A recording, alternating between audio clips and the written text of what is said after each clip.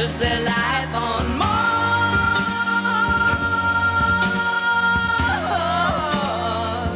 Just running scared, afraid to lose. If he came back. We convinced ourselves that they were gone, but they were just hibernating. Welcome back to Watchmen Minute, the show that's taking you through the HBO Watchmen series one episode at a time. I'm Travis Bowe from Real Comic Heroes. And I'm Eric Nash from Almost Famous Minute. How's it going? Hey, I'm pretty good, buddy. How are you? Not bad. It's been an exciting week of just basking in the post episode one glow, you know. Yeah, all the chatter man. within our own group, and then on other places too that I check out on a somewhat regular basis. Yeah. Checked in a few times. It's been crazy. Like, as soon as that episode finished, and it's like, you know, we recorded the next day, and then you start to find out so much more about stuff that we weren't sure, you know, until very recently after watching the episode, like, you know, real stuff that happened, and then all these other articles start coming out, and just crazy about how much real world stuff they're incorporating into this show about an alternate reality, you know. Mm-hmm. So it colored my viewing of this second episode of like, I bet that's not too far from the truth, you know, and just So yeah, it's been interesting. Mm-hmm. Now I think we kind of have a little maybe different take on what, or different procedure, what we're going through, how we're going to go through this episode than we did last week's. Yeah. That was right off the bat. Yeah. Just purely a discussion of that first episode.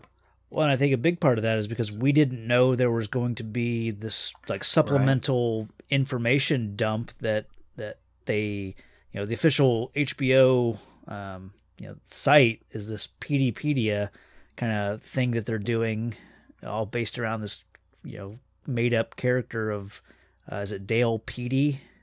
Like he's I was thinking it was maybe Dick or Dale or something. Yeah, something with the D. Yeah, so it's like he uploads these files each week, you know, various news clippings or official documents that, of course, are tied into the episode that we just watched, and we didn't know those were going to be a thing at the start, so we didn't have that information going into our review of episode one. So yeah, right. And it's done as a way to kind of mimic what I always kind of call the back matter of the original comics. Yeah, the single issues as they came out, and then when it's collected in the chapter form, it's at the end of each chapter or / issue. Yeah, it's so fitting that it's done on this website, and it looks very basic, you know. So well, and then of course it's also even mimicked in the recent Doomsday Clock comic book series too. Cool. So yeah, do we want to quickly go through what we learned from PDpedia just around the first episode? We're not gonna. I think the format going forward is going to be, you know, we won't do this at the start of the episode for the previous episode. We'll just have this one just being, you know, because we didn't know that information was going to be available. So, yeah, we had there was one file. I think it was working top down. It said memo, the computer and you, and this was one that an article or report written up by this Dale Petey, and he is basically informing his co-workers about this file is from James Doyen, the director of FBI, and he's informing his co-workers and employees that, you know, these new computers are going to be distributed, and they will have L-mail,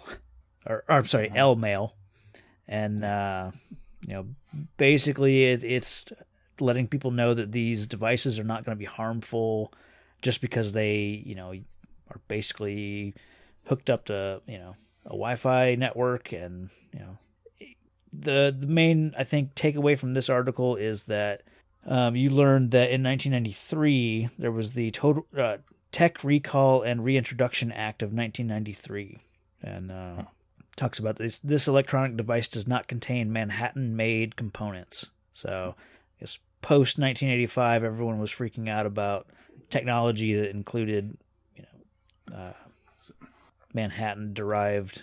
Yeah. So it's almost like almost like treating him like in anything he did as like a hacker and malware almost. Kinda, yeah. It's like, well, stay away from that because that might have malware. Mm-hmm. Well, people were worried that they weren't safe. Yeah. Just you might get cancer if you're exposed to this radiation. That sort of thing. So, but did you get anything else from that article? Not article. No. But, I really don't have really detailed things on any one of them. Okay. I just had those. The L mail really stuck out to me. Yeah. Because it specifically says, electronic mail in parentheses L mail. The next one was this research file about trust in the law, and it is just it has this heading as if it's from the Greenwood Center, which is the area where everyone lives here in Tulsa, the Greenwood District. It's the Greenwood Center for Cultural Heritage, and it's this Tales of the Black Marshal, which I like the title just because it sounds like Tales of the Black Freighter. And it's this story about Bass Reeves and the way it talks about the movies that were made about him. And I think this is mostly fictional. I mean, they do talk about Reeves in general, which I think is mostly real information. And then, but they kind of have the fictional twist of them talking about these movies that were made that we saw in the first episode, and that there was like a film festival coming to this theater, which I guess the Dreamland Theater was one of the real buildings that was just burned to the ground, just destroyed in the 1921 massacre. So there's a clipping for Veidt Declared Dead, which the only real I think interesting or thing that I took from it is it keeps mentioning this True Industries, and I looked up True, and it is the name is Vietnamese. It's like a Vietnamese surname, which is in Watchmen that's certainly relevant. There's this Lady True, or it's True Thi Trinh, and she's known as the Vietnamese Joan of Arc. So I think that was kind of cool. Let's see. And then lastly, there was the memo for Rorschach's Journal, which is this is the one that's Dale Petey writing to his coworkers about just the dangers of the people that are idealizing Rorschach and the content of the journal itself, and how like it just appeared weeks after the incident in New York, and was it real and all this stuff. And my big takeaway was that it does it flat out states that Dan Dreiberg is he was apprehended, and then I think he's in some institution, not mental institution, but a government facility. So he's basically in prison. Which I think that was a big question that definitely had going into it, especially considering that a lot of, myself included, for a while thought that Don Johnson might be playing him, as an alter ego. So, and then of course it talks about Lori Blake and her being involved in this, and at the same time she's now an FBI agent. So right, and that's kind of what I'm gonna get at is that. Okay. I don't know, and if people are kind of crazy about spoilers a little bit, like maybe tune out for the next, half minute maybe, kind of just skip ahead if you would. But the thing is that, that's a very obvious thing that we get at the end of this episode with the coming next week. It wasn't a coming for all the... Right.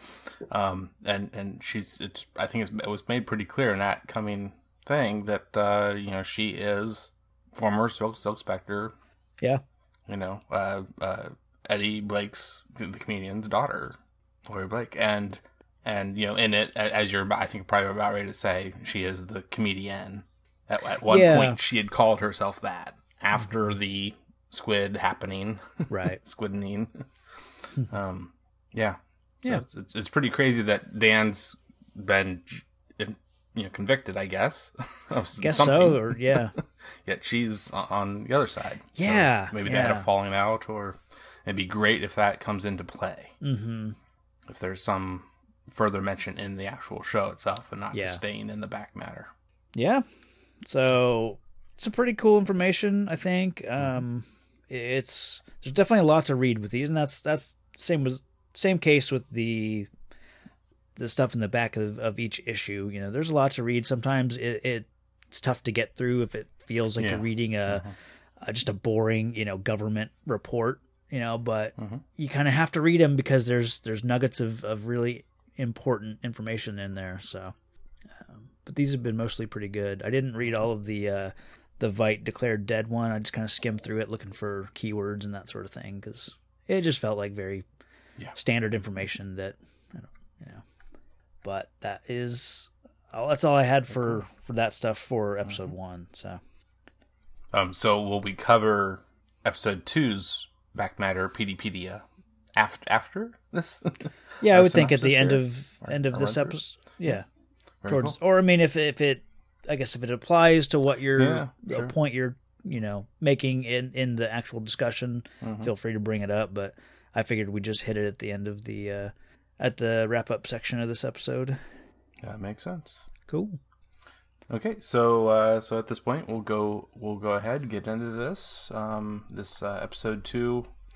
I'll say the episode title now. I mean, it's going to show itself similarly, you know, a few minutes in, I think, I'd say, roughly. Martial Feats of Comanche Horsemanship. You know, and this episode, it's kicking off right away with this other historical moment.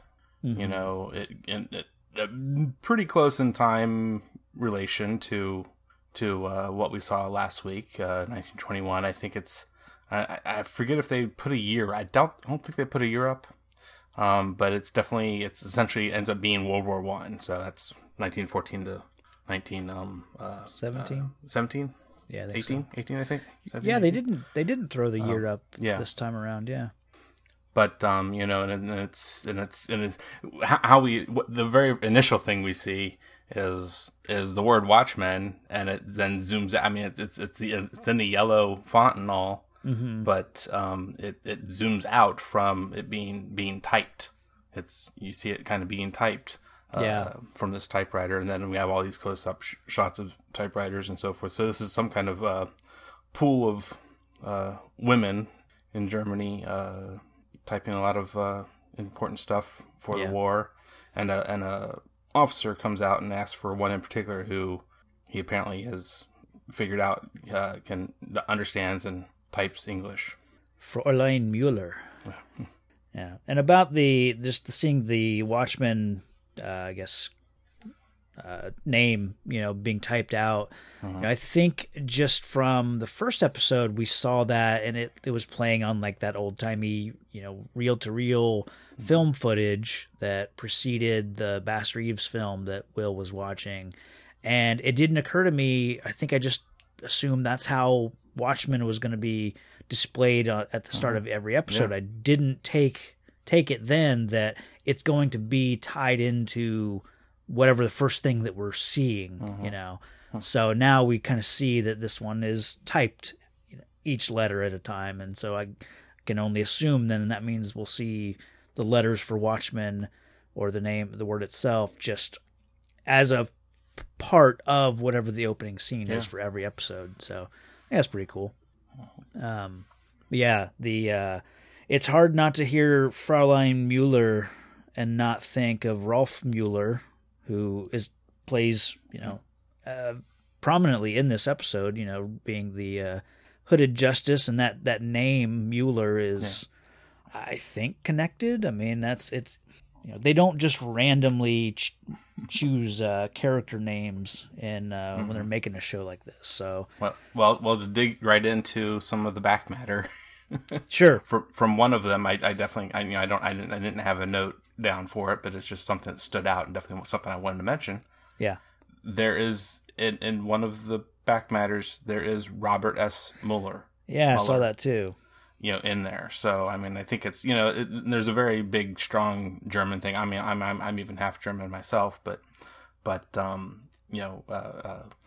some slight changes that happen, a lot of times with the German name when kind of Americanized, Sure, so yeah, because I think a lot of times I think it's the U with the two dots. I forget which one, what name that it has, but I think it's the M with ULLER even.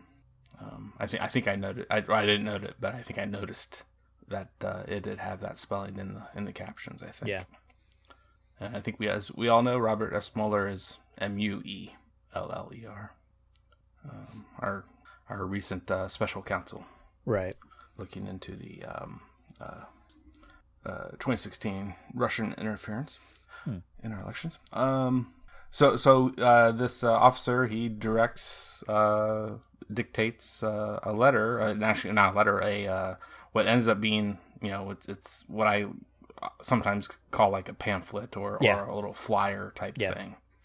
I mean, it's definitely going to become a lot clearer how that really ties in extremely heavily, but it ends up being dropped on the African American soldiers of the U.S. Army, dropped above them and into their hands, and as a bit of propaganda to try to get them to defect. not participate, and not hurt any Germans. Yeah, and apparently this is also based on real events, and I did see a comparison of the real pamphlets that did say just like this one, colored soldiers, and it had the same basic structure, and it may have been word for word the same, but this was a real pamphlet that would have been distributed back then, and we saw it in the first episode, of course, because it's what he writes. Watch over this boy on the back, and I mean, that's he, I guess, carried it with him, So I like how it goes from the German officer reading it, and then it goes to OB reading it, and then does it then go to young Will reading it? Yeah, young Will, and then old Will. And finally, old Will. So, I like that. And it's the what we see when old Will's reading it. He's sitting there next to the tree. Yeah, in the dark. Yeah. I don't recall seeing his lips moving right then, so it almost felt like a bit of narration, sort of, but the same way that the rest of them kind of were. Yeah. And then, and so, like I say, he's sitting there next to the tree, and the strong light that I forget if we kind of really mentioned it too much, but I definitely heard it in another podcast, or at least read it during the week. People saying, I didn't see any kind of big, light equipment fixture sitting next to him. Light source. Yeah. Well, this is just a flashlight in his hand, sitting in his lap, which oddly, there's a point later when she's certainly doing stuff with some of his things, in his pockets or whatever, but that doesn't really seem to come into play again. But it's a strong enough flashlight that it really, made a lot of us, I think there ought to be some kind of big lighting device. Yeah. That he'd have a hard time putting into place as well as lynching Judd. Oh, right.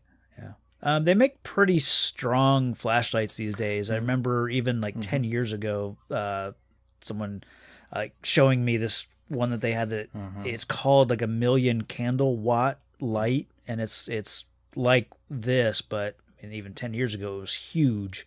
So I'm sure they're much smaller now, and then in this alternate reality, I'm sure they're using some sort of other technology to make them insanely bright and in a small, compact, easy to carry, flashlight version. So yeah. Go ahead. So Angela, gets and starts wheeling him away. Yeah. we see that, and that's when the title is displayed. And that there's definitely a similar to last week, how pretty much at the very, very end is when we kind of really figured out what that title, how that related to something in the show. Sure.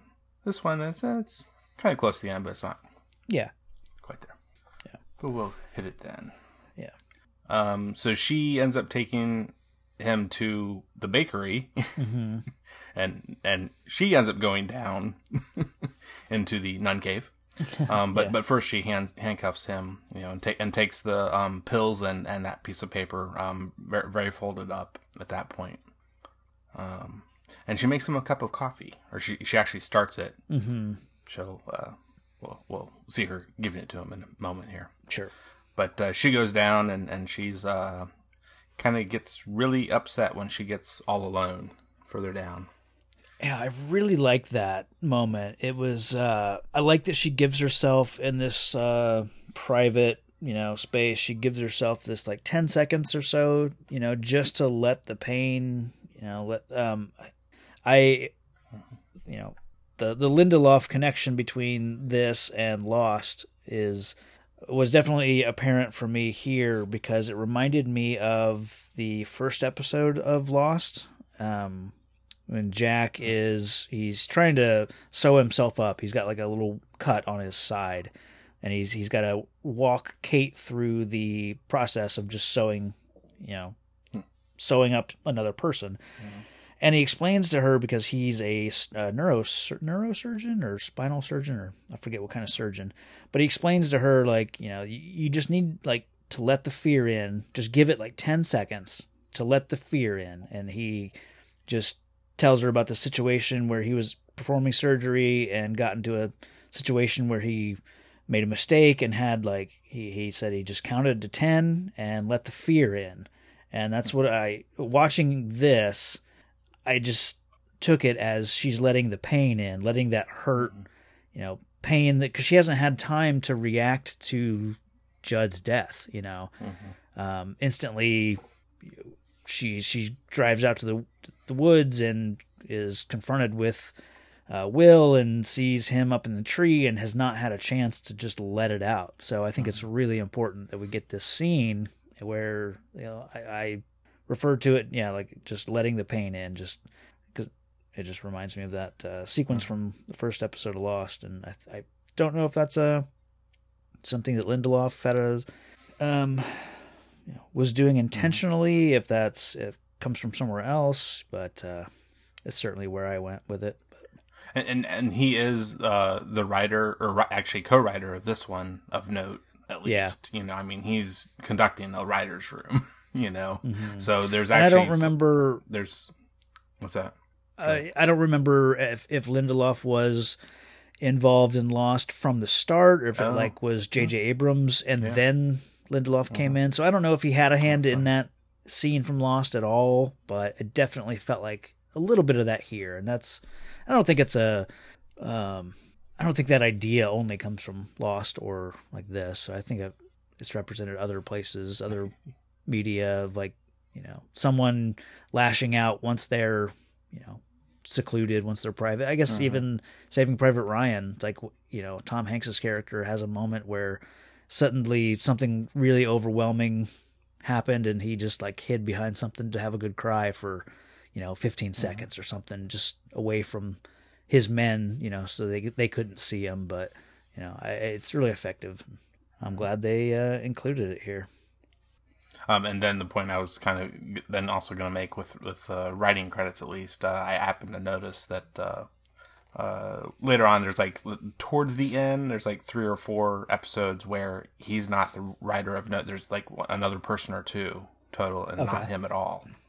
But like I was saying, I'm sure he's certainly been in the room, and he's helping it along and getting it to go in the right direction and all that. But then for the last episode, it's back to him. And I think it's him and this writer again. And actually, I think it's this writer's name first, whereas it's Lindelof first this time. Yeah. I think just based off more recent episodes of Fat Man on Batman, hearing Kevin Smith and Mark Bernardin talk about being in writers' rooms, right.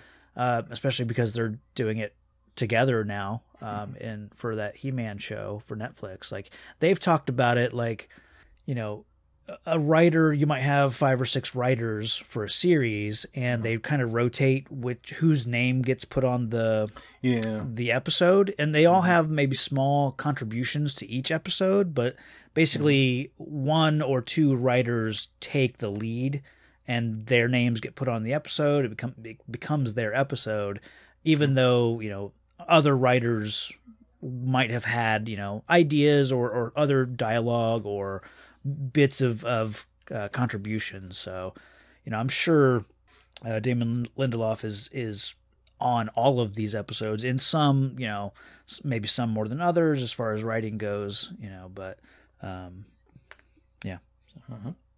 And then the other big thing I kind of wanted to note at some point here, while they're kind of talking or what have you, or even when she was first bringing him in the back of my head while I was on the first watch, I definitely was thinking a ton about Judd's body. Okay. Which we find out here shortly, but you know, I was just like, I mean, did she bring him down herself and put him in the back of her car, her SUV, or You mean Judd? or could have left him up there, you know, hanging, and we'll find out that in just a moment. Well, it certainly raises the question of, why did she take Will at all? Like, why was she taking him here? You know, like, what is that decision based on? You know, why, you know, why take this guy prisoner? And then later on, she's going to cover it up that, you know, in a few minutes, you know, she'll get the phone call and react to it as if it's the first time, and then. And what would the process be for her? I mean, is she going to continue to lie and give some kind of false story that? Right. What would that have been?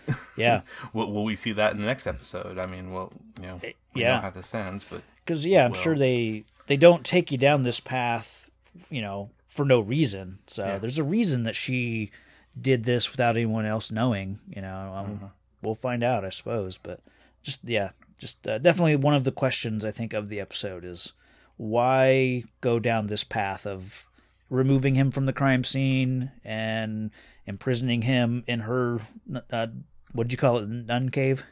Yeah, nun you cave, know, and this interrogation thing that she takes him through. So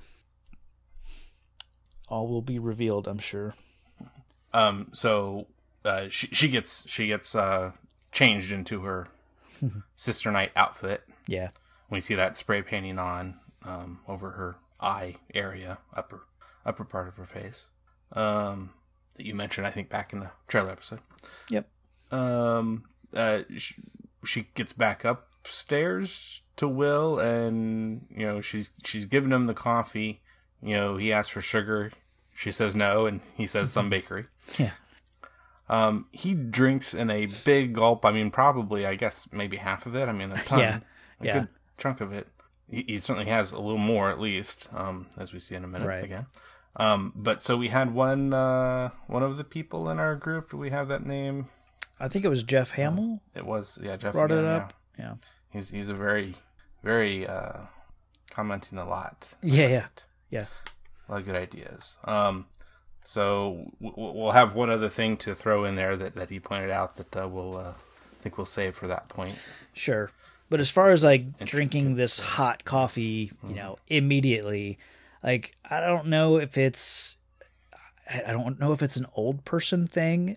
Like I've been out to eat with my grandmother, who I've seen her just drink hot coffee the second it has, you know, the second the person has finished pouring it and placing it in front of her, I've seen her pick it up and just drink it. So I don't know if it's an older thing where you just don't have pain receptors. Yeah, if you've done that enough, you've burned them away. That's I think so. You know, so initially it is surprising to see Will just grab this coffee and just throw so much of it back in one gulp. But at the same time, like I've seen it done, not to this extreme, of course, like not the entire, you know, at least half of the mug, but I don't know if that's a thing with once you get older, but. And the only other thing I have to say about the mug for right now is that, and it was actually when she put the mug in the coffee maker is that she removed the pens and pencils from it. Yeah. And she didn't wash it out. My, That's how little she cares about Yeah, this guy. yeah. That would drive me nuts. I would not be able to. my wife check made that the same comment.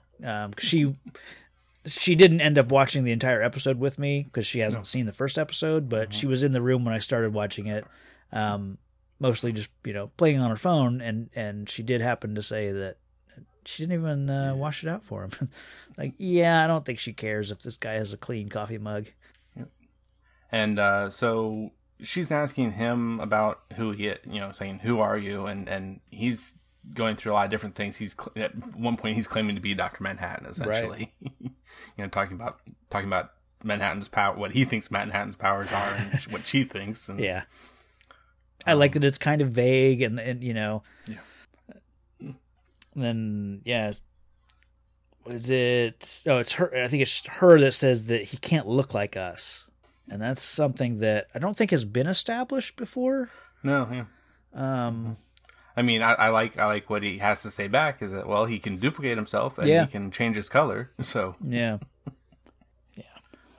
He asked for pills because of his memory. Mm-hmm. Yeah, something to help with that. And so she obliges. So he does have a little more something to drink in the cup. Right. He uses it then. And makes the comment that he needs the memory, he needs the pills. It'll help because he's been away for a while. He something to that effect. So we don't know where he's been, of course, and we don't even know if he means being back here in Tulsa or being on planet Earth. It's certainly a mystery. So eventually he says his first name, Will. Mm-hmm. Yeah. And then he also gets into this idea that, the chief, Judd, had skeletons in his closet. Right. And he's also very much claiming, as part of being Manhattan, is that, he's the one who strung up your chief of police. Sure. Yeah, and kind of keeps repeating that every time she asks him who he is, that he's the guy that strung up the police chief. Yeah. So. She gets a page. Yeah. And answers it on the phone that's hanging on the wall there. The people on the other side apparently are informing her that they've found Judd. So she has this very, what we know to be fake. Yeah. That's for sure. But convincing, I think. Surprise. And, yeah. And maybe it's like Looking Glass who's calling her, or maybe Red Scare, or it could be, just some other police dispatch kind of office, worker. So we're not sure, but. Now, I wasn't totally sure on this part, or I'm not sure if I have my notes right. Okay. Looking at other synopses too to kind of get this squared away, but so at one point, is he saying that he's her grandfather? Not here. Or otherwise, other than that. So it's later, but she is grabbing the mug. Yeah, she just wants to do find what she out. ends up doing. Yeah. Maybe because he said the thing on the phone in last week's episode about knowing her father, was it? Yeah. So maybe it's just I need to find out who this guy is, and I need to do a secret DNA test. I could take this back to the police forensics people, but then I'll have to answer questions about where did I get this sample? Yeah. It didn't come from a crime scene, all this stuff. So she knows, we don't know, but she knows of a way to get this DNA analyzed, somewhat anonymously, I guess. So, Yep. So I think, is that it for this scene for you? I think so. Yeah. Good solid scene, but I did notice as she was driving away, she passes a building and we see the Hiroshima silhouette of the. I saw something about that today. Okay. Yeah, the couple embracing on, silhouette kind of graffitied on a wall of a building. So that was certainly ever present in the book, and then they managed to get it in a few different ways in the movie. Not that this is homaging the movie; it's definitely from the comic, but nice to see it there. I'm a little curious as to why that particular symbol would appear here in Tulsa. I don't know if it's, is it just fan service Easter egg type stuff, or is there a reason that it would be here in Tulsa in 2019? So, not sure. So then we get something familiar from again book and movie, a newspaper stand scene. Yeah, it just feels like it's straight out of the book and even the movie. Just these two guys, one guy working the newspaper stand and one guy bringing the papers, and their banter back and forth, and another person picking up. Yeah, looking for stuff. I just wrote this down as here the Bernies again kind of thing, and the credits or the my second watch with the subtitles on, it is the vendor, so the guy working there is credited in the subtitles as Seymour, which is a name that pops up in the book as the Seymour is the guy who gets, or he's the guy that's delivering papers and that gets Rorschach's journal at the end of the story. Not that it's the same guy, I don't think, but it's just interesting that the name pops up again. I don't think the delivery guy, his lines are just credited as delivery guy. So I don't know if that means that we'll see more of him later or what, but now there's a reason I was kind of a little unsure of what or when this is taking place, because this at the very bottom of the screen, very closest to the camera view a couple times, is the New Frontiersman. Yeah. Global squid falls baffle scientists headline. Okay. So because it just isn't quite making sense to me that they have all this stuff, all the warning stuff, and signage and alarms. Yet a headline like that would make me think this is fairly recent. Oh, yeah. Of an event, of an occurrence. Maybe it's just because they're still baffled. It's been this long, and I don't know if it's been 30 years of Squid Falls or if it's been 5 years of Squid Falls, but regardless, they are no closer to an answer of where these things keep coming from. Sure. Which that's certainly is I think where the idea of calling them interdimensional, how do they word it? Interdimensional attacks? I thought it was shit.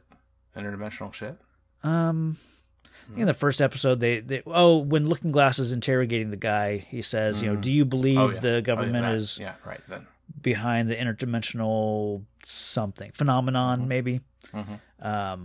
So it's they're no closer to finding out what the reasoning behind this is than they were day one, I guess. So I think that's the reason behind that headline. Yeah. But I do like that it flat out calls it Squid Falls. Just because it would be just as common as rainfall. I like that. So, and it is also global too. I mean, it's interesting to know that as well. But it just threw me that first watch. I thought about it a bit less, I think, on the second, and with this younger girl coming up and seemingly getting a whole stack of different papers / magazines. Yeah. For I don't know, like a parent or a boss or something. Or... I took it as a boss, maybe. Yeah. Like maybe she's somebody's assistant or. The vendor is saying, does she really read all this? Yeah.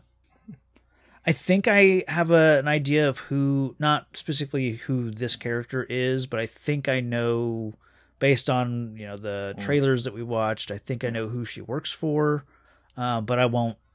I'm not gonna speculate here just because I don't know I don't need to muddy anything that might not be true. So, but yeah, I suspect that we'll see her again. So,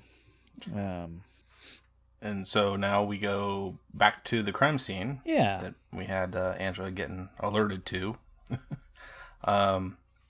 And she's driving in, and Looking Glass gets into her vehicle and he has to move the cup. Mm-hmm. Yeah, sure. Real quick, just backing up to the news vendor stuff. He says, and I quote, "Lib Stapo." Ooh. Because he said it the first time I watched it, and I was like, there's a word there that I didn't quite get. But then on my second watch with the subtitles, it's Lib Stapo or Lib Stapo. Basically the liberal, Gestapo, the militant, I guess, liberal. Basically just referring to everything Redford is doing is so I like that word. I don't think I've ever heard that before. So No. I definitely wanted to mention that. But yeah. So you were saying Looking Glass gets into Angela's car here at the and crime scene. he has to move the cup. I think he puts it up on the dashboard essentially. And then they have this kind of, lengthy, somewhat back and forth conversation. It's fairly contentious at points. Yeah. What do you think he makes of the coffee cup? Yeah, right. Yeah, I would wonder that. I kind of had that in the back of my head too. It's like, it's almost like he's just okay. She's doing something on her own. She's got something cooking. Just like how she did with, and Judd was the one that kind of really talked with her about it in the first episode. Yeah, that she had that initiative of going and grabbing one 7K person. Yeah. The main thing I noted here was how Looking Glass ends it. With "Why am I crying under here?" Oh yeah, under his hood. Right before that, just him.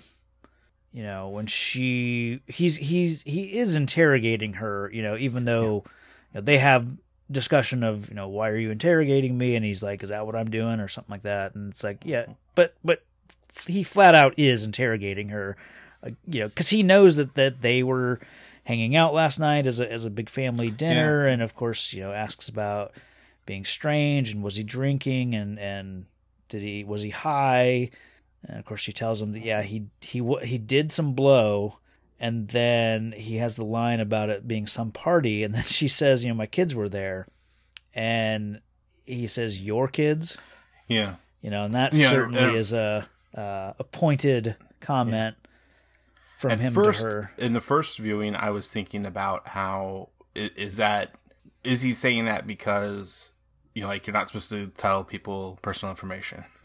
it's a Reservoir Dogs thing, right? No, but then I realized no. I think he's kind of giving her the some crap, little jab, a little. It's not very nice at all, in my opinion. Yeah, it kind of shows you his adopted kids. Either his view on adoption, period, or specifically the kids that she adopted. And we'll find out later in this episode that, exactly who these kids are, so something that rubs Looking Glass the wrong way about that situation, I guess. But yeah. And we get, I think, one of the coolest things. Yeah. Okay. The media drop in. Yeah, literally.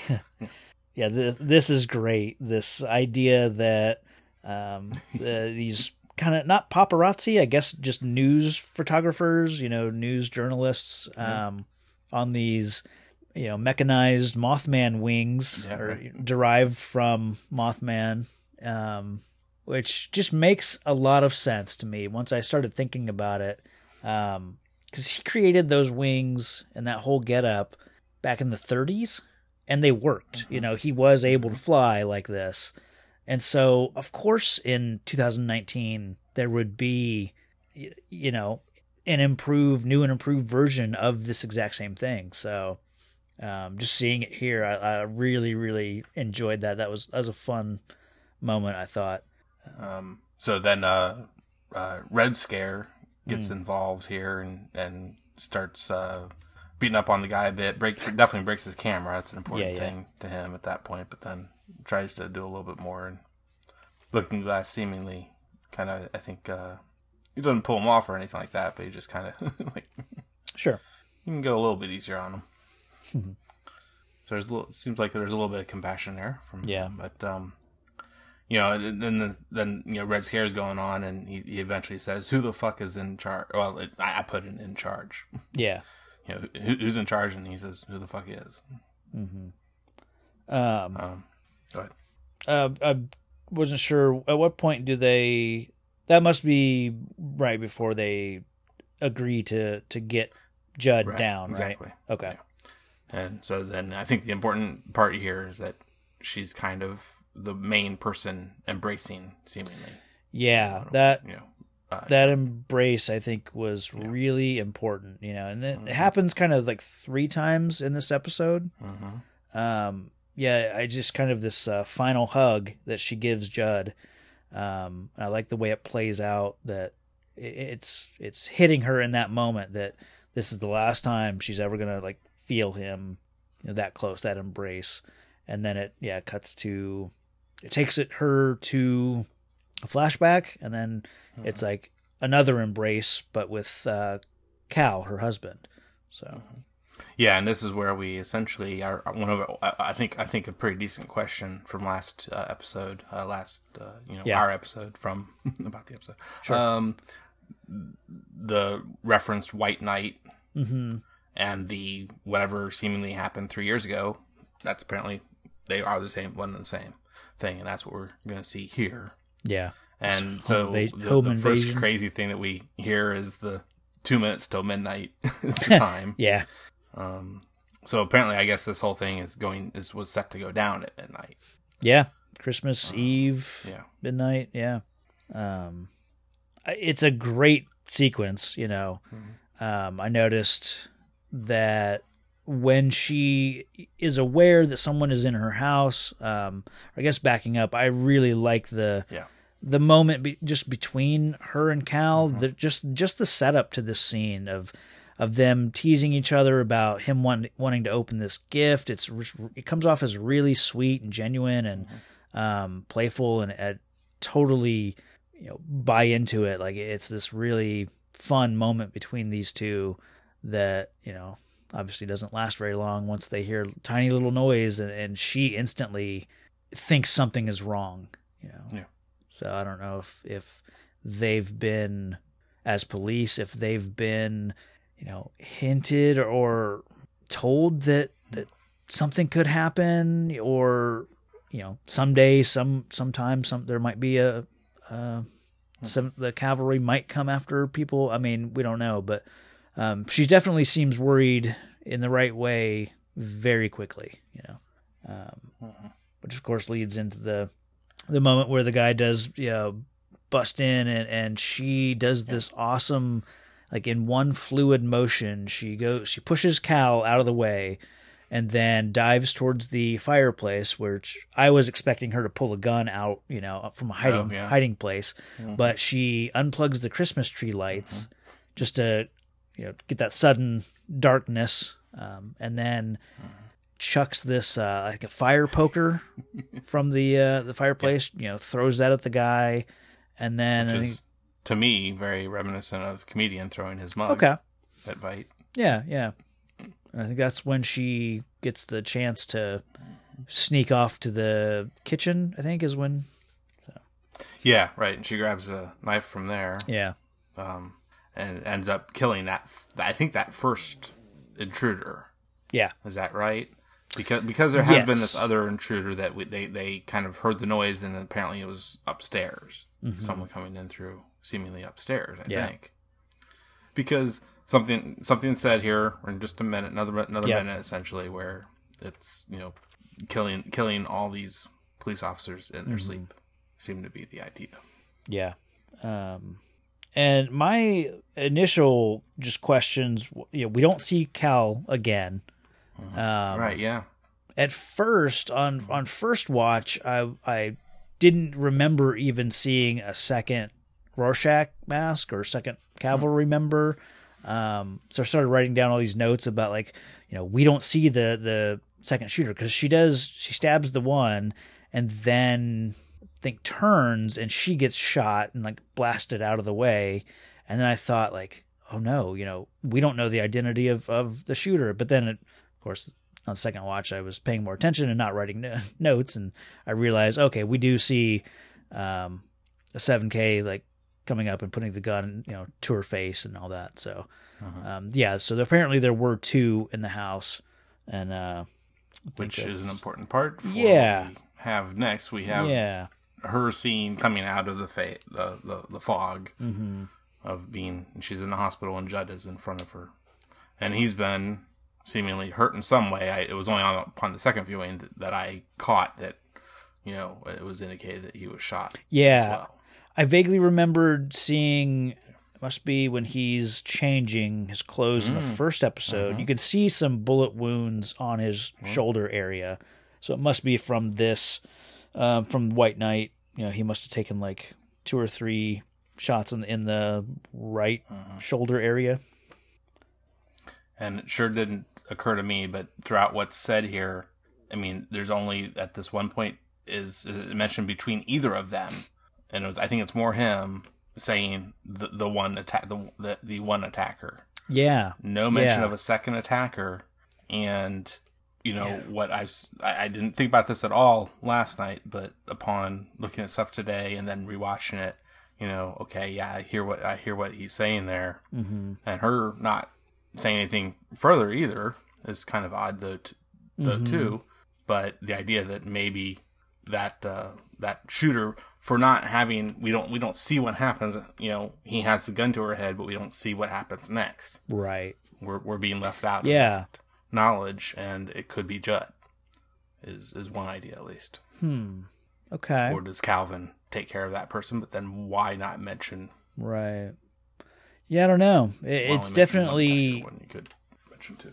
Yeah, it's definitely something that we're not meant to see now. We might get another flashback later that's going to fill in these gaps. What happens when she blacks out?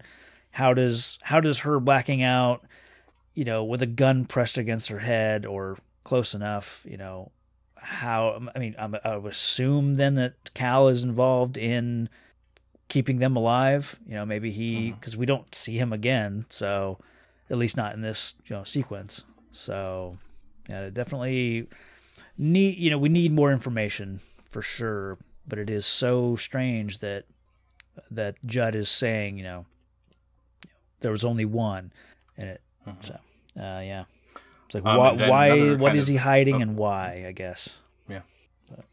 And then another kind of numbers game thing I think that's happening in trying to figure out what happened here on White Knight is that, there's this number of 40 police officers that were attacked. Yeah. And he at one point says there's nobody left. Yeah. And that before I continue then, because of what he says, this doesn't mean that they're all dead besides the 2 of them. Right. He says entire force knows, and therefore they're resigning. I get the sense. So the thing I've heard is that I think it's I think it was part of the back matter Wikipedia. Yeah, is that apparently there's 3 total that lived. Right. So, but I get the sense the 2 that of them they're and one other. Of the 40 that were attacked, 3 survived. We don't know who the third one is. Maybe Looking Glass, maybe Red Scare. Probably Looking Glass. That's who I would guess. Well, and this Red Scare, I mean, is he putting on a Russian accent? Or he may not have been in this. He really is. He may not have been in this community. Yeah. That back then. He may have joined up later. Yeah. Sure. Regardless, like we have of the 40 that were attacked, there could have been other officers that were not attacked. Oh yeah. They were on the force, but maybe their names weren't included in some list, and so.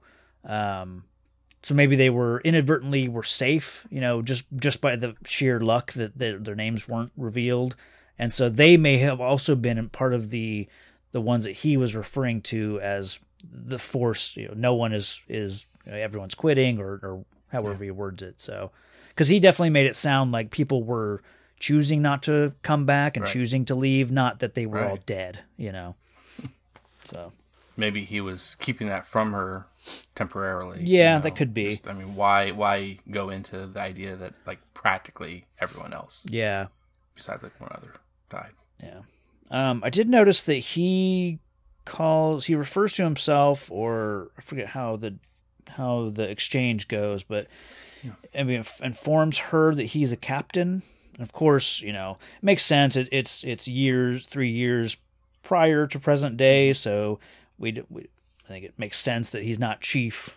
Back then, he refers to himself as captain, but then in the supplemental stuff in that PDpedia site, in that same article that we learned about the 40, it refers to him as lieutenant, and then quickly thereafter says that after this White Night, he becomes the interim chief. So I don't know why it says he's lieutenant during the White Night, and I don't know if that's the same as being a captain. I thought it was two different ranks.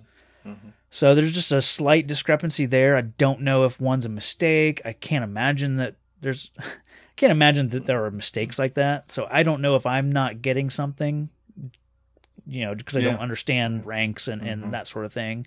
But yeah, why he would refer to himself as captain, or maybe she calls him captain.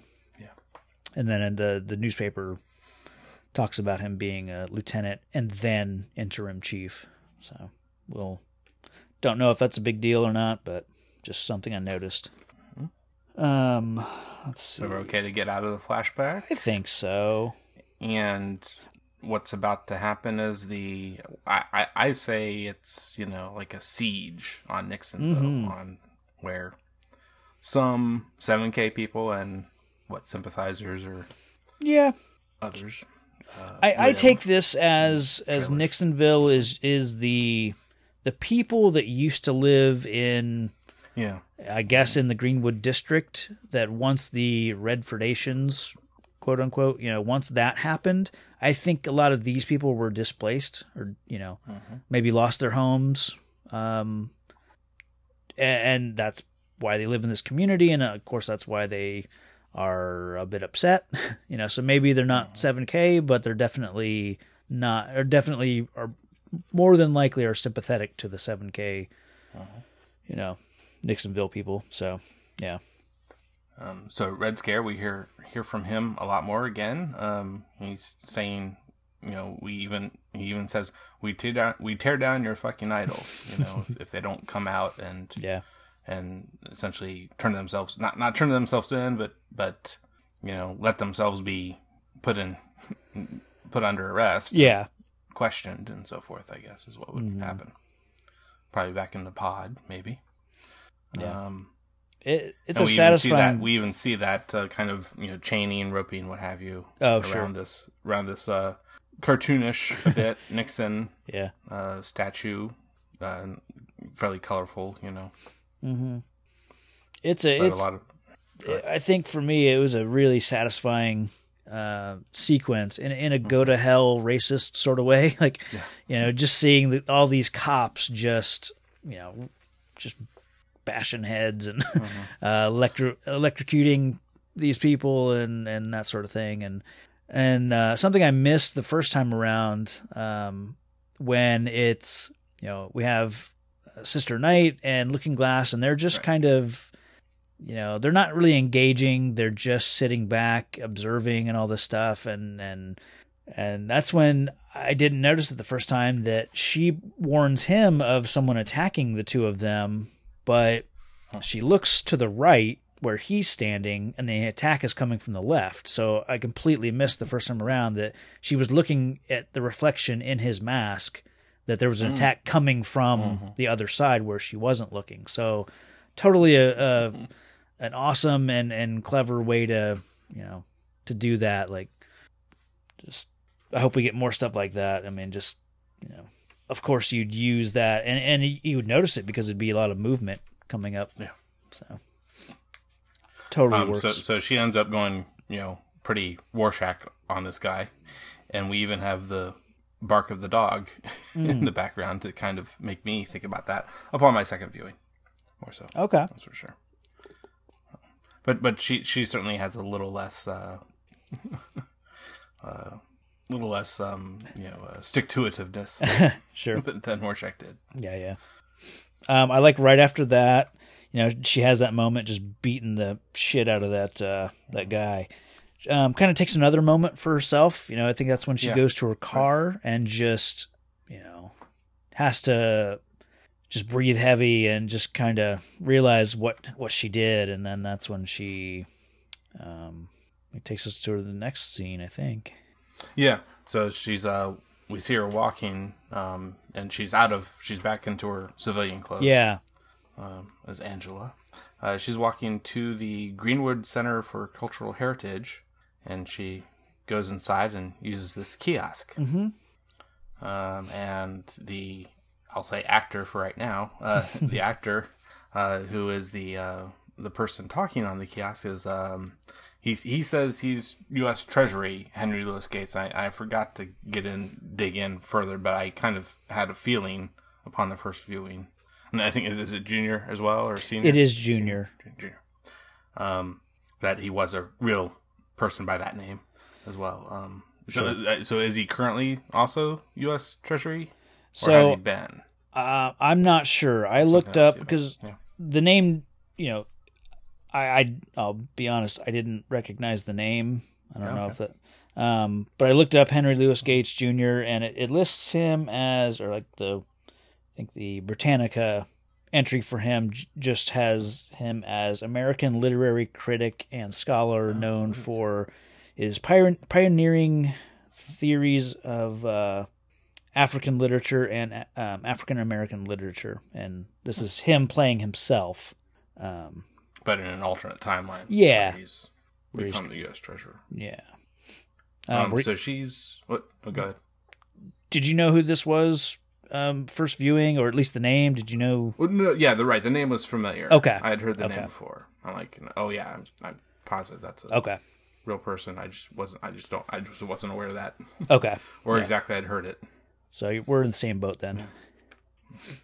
So she's here to find out who Will is, and she even uses his name in talking to this kiosk person. And he asks her to swab himself, but instead she, of course, swabs the coffee cup. Yeah. So roundabout, it's a really clever way, like I talked about when she took the cup, it makes sense that she would come up with a way to do a DNA test on this thing that circumvented the need to go through official channels, I suppose. And the kiosk asks her to give a phone number. Mm-hmm. So we'll find out what that number is exactly and where they call in a moment again. Yeah. Anything else here at the kiosk? I don't think so. I'll have something else in this general place, but it'll be in connection with the supplemental stuff. Okay. So she gets back to her house, and the first thing is that on her porch is apparently it's the kid's grandfather. Yeah. I'm pretty sure is what maybe her husband says inside, kind of a little more, but it seems like that might be the case. I took it as grandfather as well. Yeah. And one thing we learned in the flashback earlier is her partner was someone named Doyle, and his wife was Jenny, and that they had a son, Christopher, that goes by Topher. So that kind of tells us then, who these kids are that they adopted. So, yeah, kind of missed that part. That right. That was mentioned in the judge saying in the hospital, saying Christopher, and she kind of corrects him. Yeah. So apparently they had a lot stronger connection between Angela and Doyle, of course, her partner. Yeah. Versus Judd, and either of them really. Well, there was that other thing there that was happening then too that I kind of forgot to mention. I thought we were going to get to in a moment, or back then, momentarily. But I thought, there was that interesting thing where, they were talking about their first names. They really weren't calling them each other by their first names at that point. Oh, yeah. And that's where their friendship essentially is going to get started, or at least a deeper friendship than they ever had, prior. So, but nonetheless, so on the porch here with the grandfather, and he essentially gets her to pay him off to leave. Yeah. And not get the kids on his supposed day. Yeah. Which I thought was a really interesting, the obvious line about like, oh, will you take a rain check? And him replying, well, they'll take a real check. Like, I didn't expect that he was actually asking for money, and she just complies and apparently writes him a check. Like, well, that's actually a subreddit I kind of enjoy oh, going to every now and then. It's a very, very quick version of it, but that's a quick version of malicious compliance. okay. Yeah. This guy, he always stands out to me. The actor's name is Jim Beavers. He was a big part of the series Deadwood, and he's been on lots of shows. But I actually know him not mostly for this, but I do know that he is like the foremost expert on the life of George Reeves, the actor who played Superman, in the 50s. Like, he is basically George Reeves' biographer. Like, he's just intimately familiar with his life, and I mean, not that has any relevance here. It's just one thing I know about Jim Beavers is that he like does this side thing of like he's working on all this information about the life of George Reeves. So, of course, that actually came up a little bit last episode with talking about Will Reeves' last name and Bass Reeves and Superman connection. I've never seen it, but have you ever seen that movie with Ben Affleck? Yeah. Oh, it's good. George Reeves? Yeah. Okay. It's a lot of fun. Not a lot of fun, but it's interesting for sure. But, so she gets inside, and her husband and the two younger kids are there, kind of doing it fits for the time frame we're in right now. Yeah. But I forget, isn't this supposed to be September? Yeah, I mean, So it's seems early, a bit on the but early side for like Halloween-ish. What they're doing, it seems like what they're doing. sure. But I think little kids are kind of in that mode. Yeah. Kind of get it hyped up. Yeah. A bit prior, a bit early on, but so the husband, the father, he's acquiescing and he's playing the ghost, and so the kids are playing the owl and the pirate. Yeah, definitely thematically fits. It's Watchmen, so pirates and owls and ghosts, I guess to some degree. But like I see this and it's like I get what you're doing. I get why you're showing us them in an owl and a pirate costume, but it's like.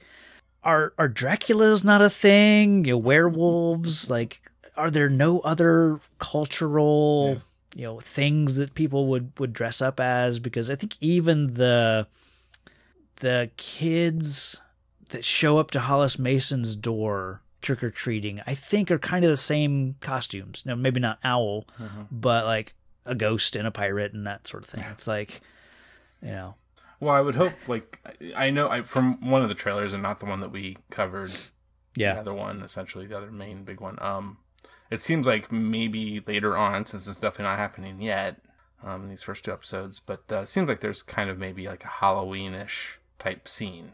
With a lot of people in costume. So I'd hope that there's going to be some more variety there, and it won't be just like 50 owl people, 50 pirate people, right? Like one Dr. Manhattan or whatever. Like, hey, do you get it? Do you get what we're doing here? Hopefully, there's a little more variety into that realm versus, and then the big thing is to stay away from superheroes, right? Yeah, makes sense, but So the biggest thing I noted here is in the discussion that Angela and Calvin have are that he knows she has communicated with him apparently about the old man at the bakery, and and therefore also Judd, he knows that Judd's died and because he relays to her that Jane, Judd's wife, had called and invited them and he wants her to go, and he'll stay with the kids to a wake of a sort of funeral, memorial-ish, what have you. So I think she must have. We definitely know she went home, or didn't. We don't know she went home. We know she changed clothes between her being Sister Knight at the Nixonville beatdown. From the next scene, then she's in just her normal civilian attire, and she's going into the cultural center. And so I guess then that maybe that's when she went home to change clothes, and maybe then told Calvin all about what had happened. I can't imagine there was another chance for her to have gone home and talked to him. Maybe she called him. We know that she doesn't have a cell phone, so it would have had to have been from somewhere that had a landline. So, her main, at least her main changing place is the nun cave at the beginning. Yeah. So my next question is when she does change into Sister Night, how does she leave? I don't think we've really seen that. Some kind of non-front door. Yeah, it's like a garage door leaving, that she drives out of. Yeah. At that first episode, I think she just pulls out from somewhere. Yeah. It's probably like a Night Owl kind of situation where it's, it'll let you out like 2 blocks down that way. Like he's secured an exit, far enough away from his front door, that sort of thing, probably. I definitely thought that was interesting that Cal, he knows a lot more than I think we expect to. I think going into this, it seemed like he was unaware of her, activities but in the first episode we see he's not shocked that she pulls a gun out, and gives it to him. So he's definitely seems to be aware of kind of her, these activities that she's still doing. So, yeah. So she's going to talk with Topher, the oldest kid. So she goes upstairs and is what we see. I think we see him in the room, by himself at first, and this odd structure, very silvery metal, and it almost seems like it's floating. Yeah. Did you catch the name on the box? Hint. No. Oh, it says Manhattan blocks. Oh. So magnetic Manhattan. It's kind of this erector set type thing. Legos, kind of. Yeah, I said in my note, I have Lego bricks are now metal and float. Yeah. And it seems like it only works over this. Looks like there's this kind of mat on the floor, which makes sense for what happens here. Yeah. At the end of this conversation, which seems to get upset eventually. It takes him a little bit, a few seconds at least, not. Yeah, and it's not minutes or hours, even like it does for her. Yeah. So, I think what really surprised me about this is that there would still be anything licensed with a derivative of Manhattan, right? That someone would sell this toy to a kid, unless it's something that's 25 years old, 30 years old that they've given to him. I don't know. Maybe it's something old that wasn't taken off the shelves, but it didn't read to me as being super old hand-me-down toy. It looked like brand new sort of thing, but regardless, it was surprising that he's playing with something derived, I guess, from Manhattan. But yeah, the cool thing is that it's just this floating castle that he's making. Definitely on second viewing, it definitely reads as he's making a castle, and we've now seen that, like the castle on Mars and the castle somewhere. Yeah. What I'll go ahead and say it now of what I'm gonna call, because it's that way in the Peteypedia, the blonde man. Isn't it there? In there? Is it in there, or is it somewhere else? Like kind of pretty official. Oh, I remember where. It was what I came across during the week last week. The script. Oh, okay. A bit of the script that Lindelof posted. And in it, he is noted as being. He's referred to as the blonde man. Okay. Seems like everywhere else. The Lord. Yeah, the Lord of the manor of the estate, something like that. Let's see. This I really it comes across first viewing when she tells him about Judd. When she tells Topher about Judd, it's really super harsh. Like, she doesn't lead up to it, and maybe because she knows this kid's been through, a world of shit already, even at a young age. Like, he's dealt with some stuff that no kid should have to deal with. but she just flat out says, you know, like, Judd is dead.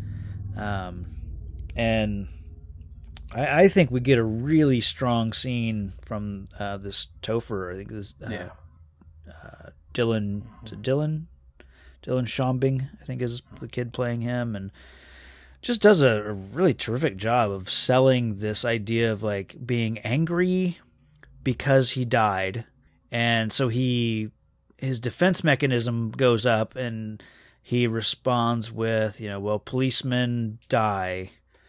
I wrote it down exactly Eventually. how he words it. Eventually? Where was this scene? It was really good. He was a policeman. Policemen die. And then he tells her not to tell his younger sisters, you know, and that he'll do it tomorrow. So it's like you get this little kid who's taking all this responsibility on himself. Yeah. You know, which is, I just really, really liked. And he also commented that, well, he wasn't his real uncle. So I think it's, again, just he's being as harsh as I think she kind of was being with him, just matter of fact, you know, and almost like a denial, I guess, that doesn't matter because, you know, he's trying to play it off like it just doesn't matter. So he hasn't learned yet to take that 10 seconds and just let out the pain and let, you know, all that. He's just denying. He's in that stage, I guess, of acceptance. So then the last thing that we hear from him, verbally at least, is a request asking her if it's okay if he watches TV. Yeah. And she says that's fine or what have you. And then we get into this watching of TV by a lot of people, you know. We even not only do we see Topher and Calvin sitting on the couch, and it's going into this crazy warning too. But real quick, also though, we also see Looking Glass. He's sitting down with his hood on in his own place, seemingly. Yeah, I'm pretty sure. Having just made some food or something, and he's gonna eat while the hood's on, just like he already has a little bit with what in the car. He was eating something there, some kind of snack out of nuts. a glove box, and similar to Rorschach eating his beans. But then we also see 7K, a couple 7K people seemingly building some kind of vest device on a vest. Yeah, like a suicide vest, I think. And could that be some kind of bomb maybe? And maybe the batteries are the batteries being used? Could be, yeah. Interesting. But it almost seems like just like a teaser for what could come. Oh, here. yeah. Who knows how many episodes? Certainly nothing too soon, I'd imagine. But so this is going to be the what's been promoted and way back, as we mentioned I think last week, but promoted throughout or at a couple points I think last episode, and that kind of animation thing that happened about this time in the episode too. Yeah. But we see this much longer scene, which we got us going really kind of crazy, thinking it would actually be real footage instead of a show within a show. Right. Yeah. Kind of doing the Black Freighter thing. I think was that the Comic-Con footage. I think that this was mostly featured in. I think the Hood of Justice stuff. I feel like that's when we saw glimpses of this stuff before. So I guess this is kind of like the opening scene.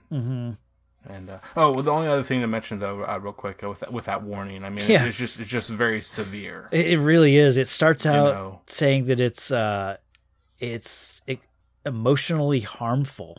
Yeah. And then it goes on to just list all the things that it contains. Scenes of anti-Semitism, of I think violence against women or something like that. Just listing all the stuff that it's not making any excuses for or apologizing for. It's just flat out stating, this is featured, and your kids should definitely not be watching this and that sort of thing. Even supervised. Yeah.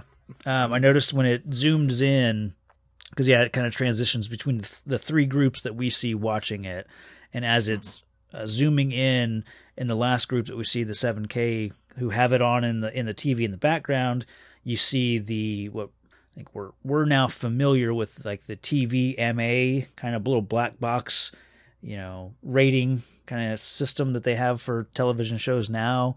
But this one I noticed was it says TVX, so it must be rated X because of all the violence and nudity and stuff that it must contain.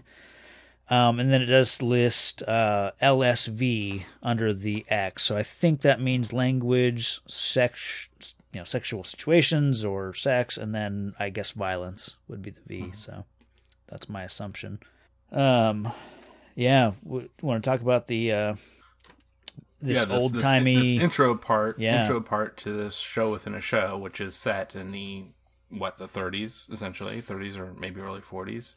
Yeah, I think would be the idea. Similar to, it's essentially telling the story that we kind of know from the comics, from the back matter of the comics. We've never seen any visuals from it besides just like a little, what's supposed to be like a little picture of Hooded Justice or what have you. Right.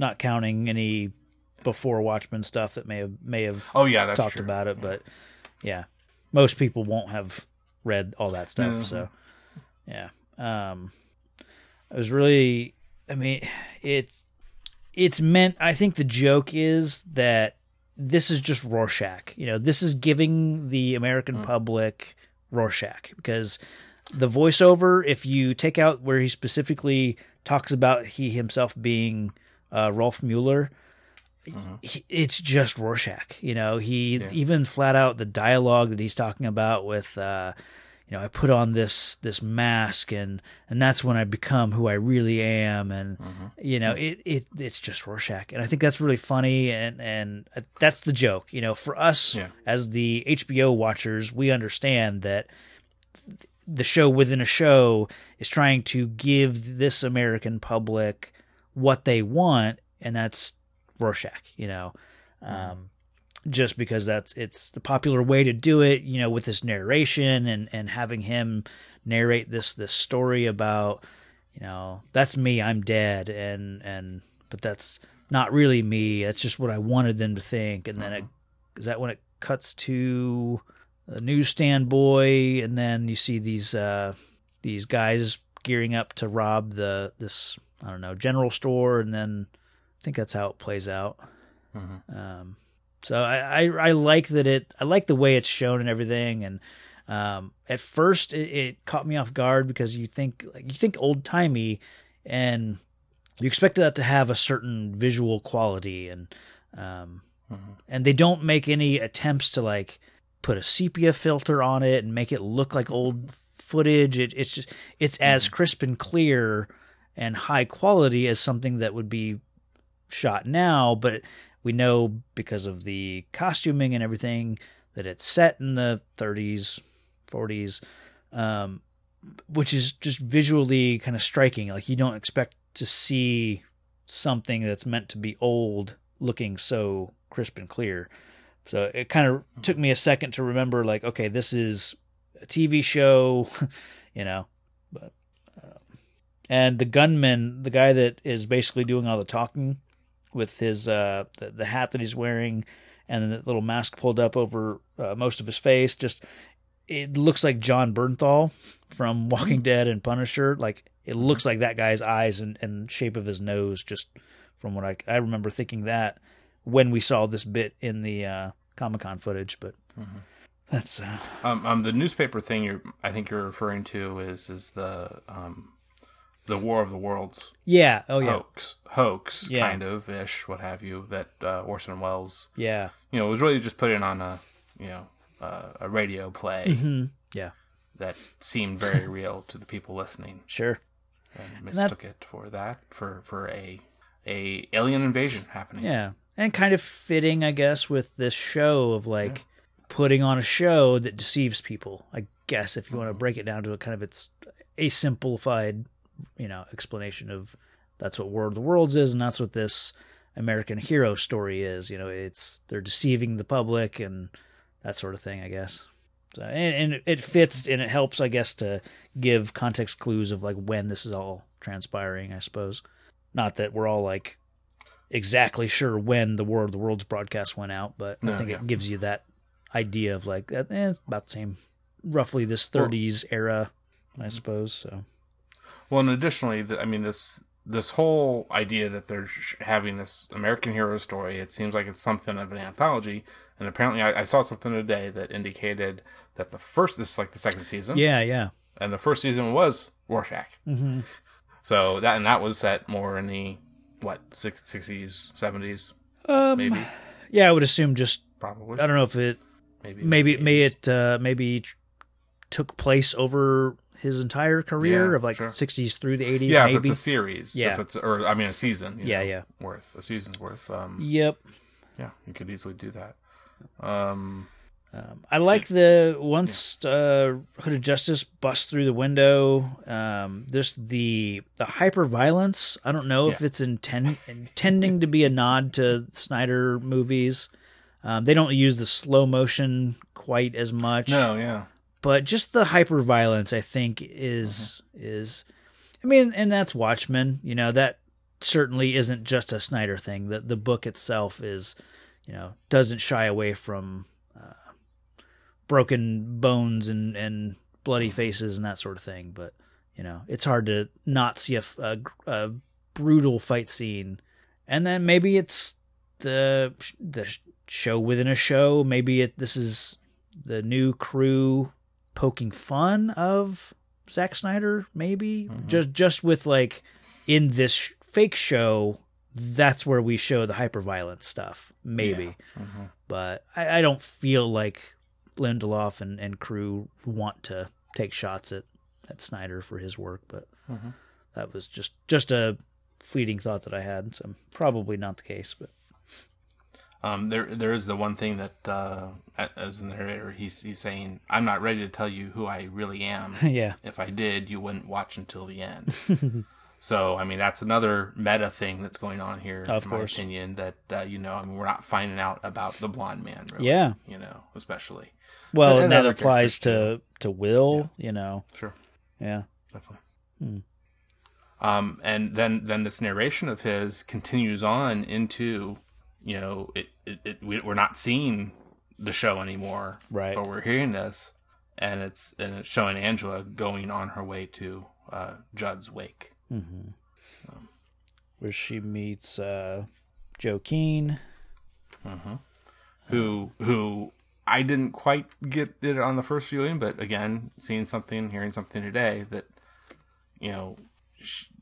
the thing he says, he's talking to her as if she's part of the police force still. Yeah. So does he know? I think so. That's one thing I noted the second time around, that I believe he knows that she's a cop. Otherwise, why would he be talking to her about this? Maybe if because of his friendship with Judd, maybe Judd was a little loose about talking about the people that he worked with or worked for him, or and maybe intentionally or unintentionally. I mean, maybe and he's also spreading word. maybe as a people senator, around. maybe he's privileged to this right. information. Maybe. Or, if he's on a certain committee too. Yeah. Especially. So, yeah, I definitely noticed that. So she passes out, and continuing on with that little bit about who knows what. She ends up in a bedroom, in a bed, and Jane is there, Judd's wife, and their little conversation indicates that Jane certainly knows as well. Oh yeah, She said something like, "Get these fuckers that killed her husband." yeah. And I guess if you're in that inner circle, there's no way that Judd can hide that he's the chief of police. I mean, and even in the supplemental thing about the newspaper one about the police chief feared dead, it talks about, the reason he doesn't wear a mask is because it's mandated that whoever's in charge has to be a public figure, basically. And so I guess that, that obviously explains why there's so much protection around his estate when he goes driving, except for that one night. But then I guess you just have to understand that, his wife would be privy to certain amounts of information, and that, I think would make sense that especially when we see that they are as civilians. They're friends as far as like they're couples, with her and Cal and him and Jane. Like, so yeah, I guess there would be a certain amount of trust built up over years, and that those masks, I guess, would be taken off, I suppose. So, makes sense, I suppose. Just to keep banging that drum of like that he introduces himself as Joe Keane. Okay. Just backing up to that real quick. It's like, and everything that I've read, all the supplemental stuff lists him as Joe Keane, and then everything with his father lists him as John David Keane. Yeah. But all this stuff calls him Joe Jr., and I just still don't have a satisfying answer of why he's Joe David Jr. or I don't know. Maybe it's a Jack Kennedy, John F. Kennedy thing, right. But I guess I'm not familiar with that. It took me a while in my life to realize. What? Oh, Jack is kind of like short for John. For some reason. Yeah. Okay, but I'll quit banging that drum. Just maybe that's what it is for me this go around. That's my thing. I can't let go. But anyways, yeah. So she gets up after Jane's left. You kind of know that she's going to do that. As soon as the camera lingers on her, closing her eyes just too long, like it's okay. As soon as she opens her eyes, that there's going to be some, some interesting music playing, and and sure enough, it does. So, and she puts on these glasses that we kind of had in, I think, in the trailer, last trailer we talked about. And they're I have to think they're Night Owl 2 tech. Yep, I think again, just tech derived from Dan's stuff, because I'm firmly under the belief that again, the owl ship that they crashed was not Archie, but was based on that tech, and that these are goggles that must be at some level like standard issue for maybe not all cops, but for the costumed cops. Right. Maybe she and Red Scare and Looking Glass and Pirate Jenny, and maybe that tier or that level of police officer get this tech. We did hear something about. I had it in my notes earlier. I forgot to bring it up, but the media earlier back at Judd's crime scene, they did call her detective. Oh, okay, yeah. So that makes sense. Just go ahead and label them. Okay, as detectives. yeah, that makes sense. Yeah. So yeah, I just have to assume that again, and now that I'm thinking about it, now that we know that where Dan is, maybe all of his stuff was seized, and so all that technology is now property, or all that information is property of the government, I would think. So that would maybe explain why she has these goggles that I don't believe are the exact ones that we're meant to believe he wore, or part of Night Owl's costume, but no, it all has to be the exact same thing. What's that? It all has to be the exact same stuff. Well, and it's funny because I've read and I've heard some people talking about that. Yeah, as if, and I don't know, especially with the Archie and stuff like that. Like people believe that was Archie, and it's just crashed. Well, in the trailers, it really seemed like it was. It Archie. did, yeah. Yeah, until we got the closer look. Yeah, the longer look. But so she finds out, hidden behind a secret compartment, seemingly, a la comedian in the closet. Yeah. This Ku Klux Klan outfit. Yeah. With the sheriff badge on it. Right. Yeah. With the badge on. Which. So, after he became chief, even, you then think he must have used it. You would think. Or not. So I had a couple thoughts. Is this related to his dad? That's what I think. I don't know that this is Judd's that he would personally wear. I think it's older because that sheriff star is older.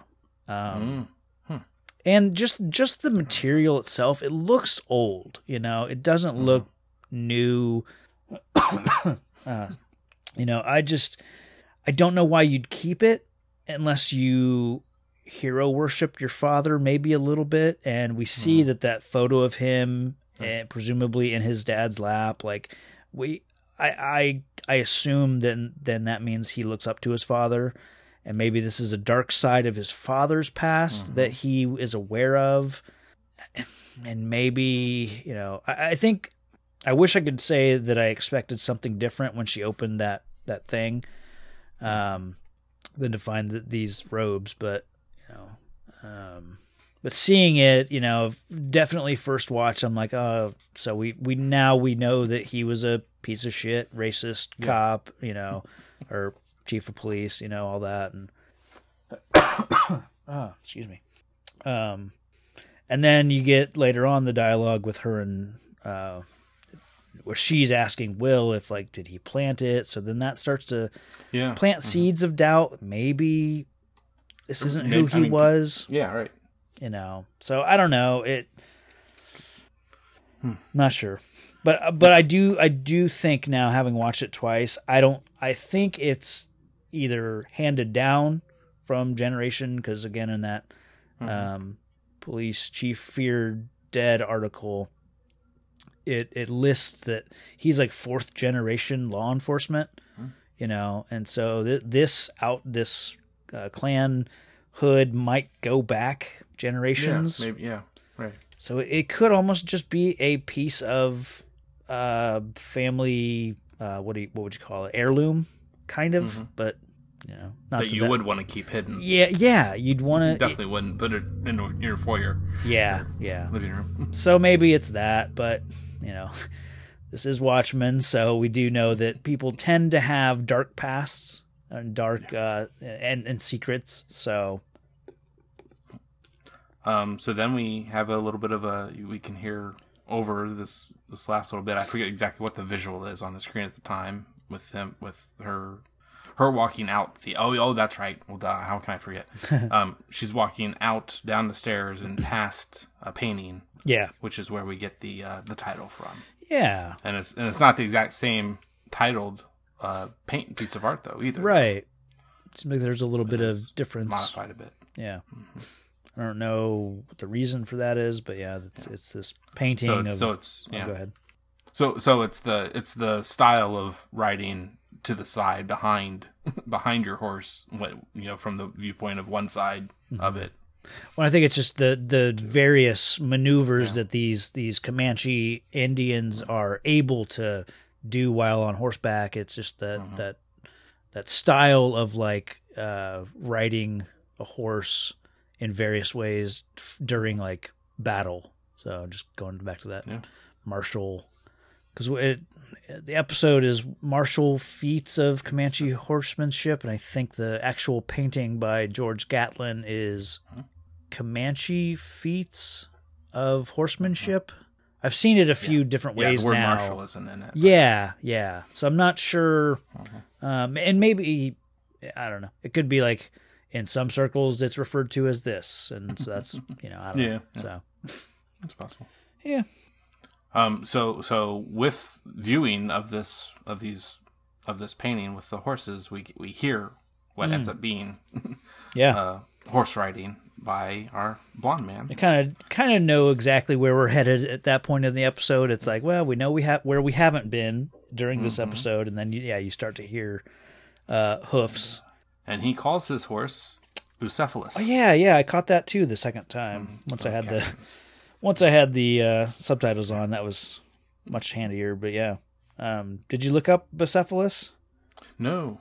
So it means ox head, but Bucephalus was the horse of Alexander the Great. Oh. So definitely, apt, I guess, for who this character could be. Of course, if he is Ozymandias, who we know idolized Alexander the Great, so that would certainly be a name that he would name his horse. And it also has the same first 2 letters and last 2 letters of Bubastis. Yeah. Interesting.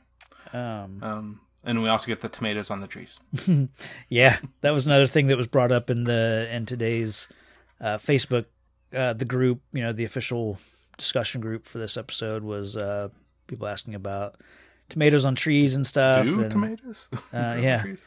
I was like, when I was talking about it, I was like, I'm like 85% sure that tomatoes, if given the chance, won't grow into a tree like this, because I know that tomato plants can just grow. They can get pretty tall if you keep watering them and all that stuff, given time and but I was like, I don't think they could ever grow into a tree, but of course, yeah, they can't.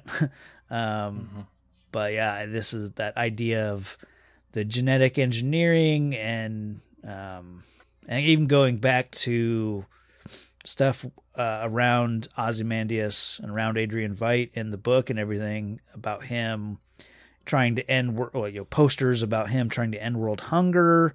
And I think he mentioned something about engineered food when he's giving that interview in the movie, maybe. So I think that's kind of where this is partially coming from. It's like they've engineered crops so that they can grow and they can yield more fruit or vegetables in this whichever case. And I think that makes sense for, you plant you make a tree that can grow tomatoes, you're going to get more tomatoes than plants. Yeah. So it certainly seems within the realm of Adrian Veidt's influence, I guess.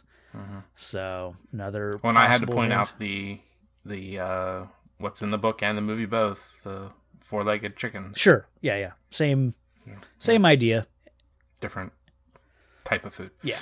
Yeah. Slightly. Yeah. Animal to It's a plant. little bit of a difference between a tomato and a chicken. Really? So next we get Groundhog Day. Yeah. Shout out to Sean and Dave of Groundhog Minute. Because this we have this same scene again of him sitting at the table with the cake and the happy anniversary. Yeah.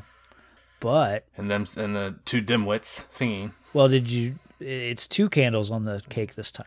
Okay, yeah. So next time we see it, is there going to be 3? And then because I'm not sure, but I don't know. We don't know if this is the next day. But certainly some time has passed because the previous episode he was talking about he's either nearly complete with his play that he's writing or I thought you said I've started. Oh, he's just writing a play. okay. I've started one. You might be right. So definitely some time has passed. Maybe it's been a full year, and now it's the 2nd anniversary. Or maybe time is meaningless. Yeah, who knows? Kind of. In some alternate dimension. Yeah, Who knows? I mean, when is this happening in relation to the rest of the story? That we're seeing? right. Well, it's certainly It's all up for grabs. Very up for grabs. yeah. Way more It seems than I could have thought. based on all the steampunk type equipment that they have when they're putting on this play, it seems old, but there has to have been time for genetic engineering for that tomato. That didn't happen in the 1900s or whatever. So I think it's set, in this roughly the same era as our main storyline. So I don't know. But what we've even postulated that could be on Mars. Exactly. I Yeah, mean, it could. so- Maybe it's not even on Earth. Yeah, who knows? Who cares about what time it is? At that Right. point? It's Yeah. It's Yeah. if you go fast enough, time will go slower for you. Yeah. Compared to I absolutely love when they get close to being done singing and he says, "Get on with it." And they just finish the song faster. That really tickled me. they have to complete it. Yeah. I they love can't just- that. Blah, blah, blah. I thought it was interesting this time around how outwardly rude he is to them. Right. Philip says something about it occurring, I don't Yeah, right. something about But didn't the occur to blind man's me. response is, that's what I wrote down. Yeah. There are so many things I'd like to occur to you. Yeah. Is Jeremy Irons wearing fake teeth Oh, in this performance? Because I've noticed the way he says a lot of his dialogue it sounds almost like he's trying to get it out. I mean, it sounds like he's wearing a false set of teeth, like just big front teeth. Maybe it just sounds like when he speaks, there's just certain words that he can't pronounce quite right, and it's not an accent thing. It's more of a physically saying the words thing. A mouth, Yeah. mouth and lips and tongue. Yeah. Somewhere in there. And I don't know if that's part of the character, like he's got these, new dental work or something. I don't know. Or maybe that's just, maybe Jeremy Irons had teeth work done. I'd never noticed his teeth before, but it just seemed like he was having a difficult time saying certain words. I noticed it, when he's talking to them here, and then later on during their, at the end of their performance and everything that we'll see in a minute, like just certain words that didn't sound right. But so we do come to this performance. Oh yes, performance of one of the acts. My question is which? Sure. What are all the acts of this play? But we get the one, and it's. So what was it? 5 acts? Yeah. Is that what he stated earlier? Yeah. Yep. Yeah. And it's the John Osterman turning into Dr. Manhattan. Yeah. And it's kind Origins. of exactly what on the surface it seems like it would be about. It is a story about the life of John Osterman turning into Dr. Manhattan, and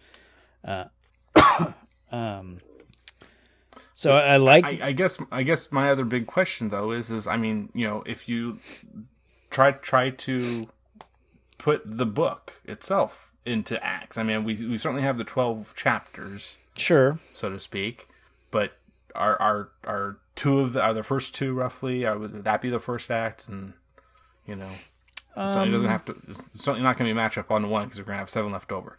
Well, I would think that it would be the 5 acts would encompass just Dr. Manhattan and John Osterman. I don't think it would be.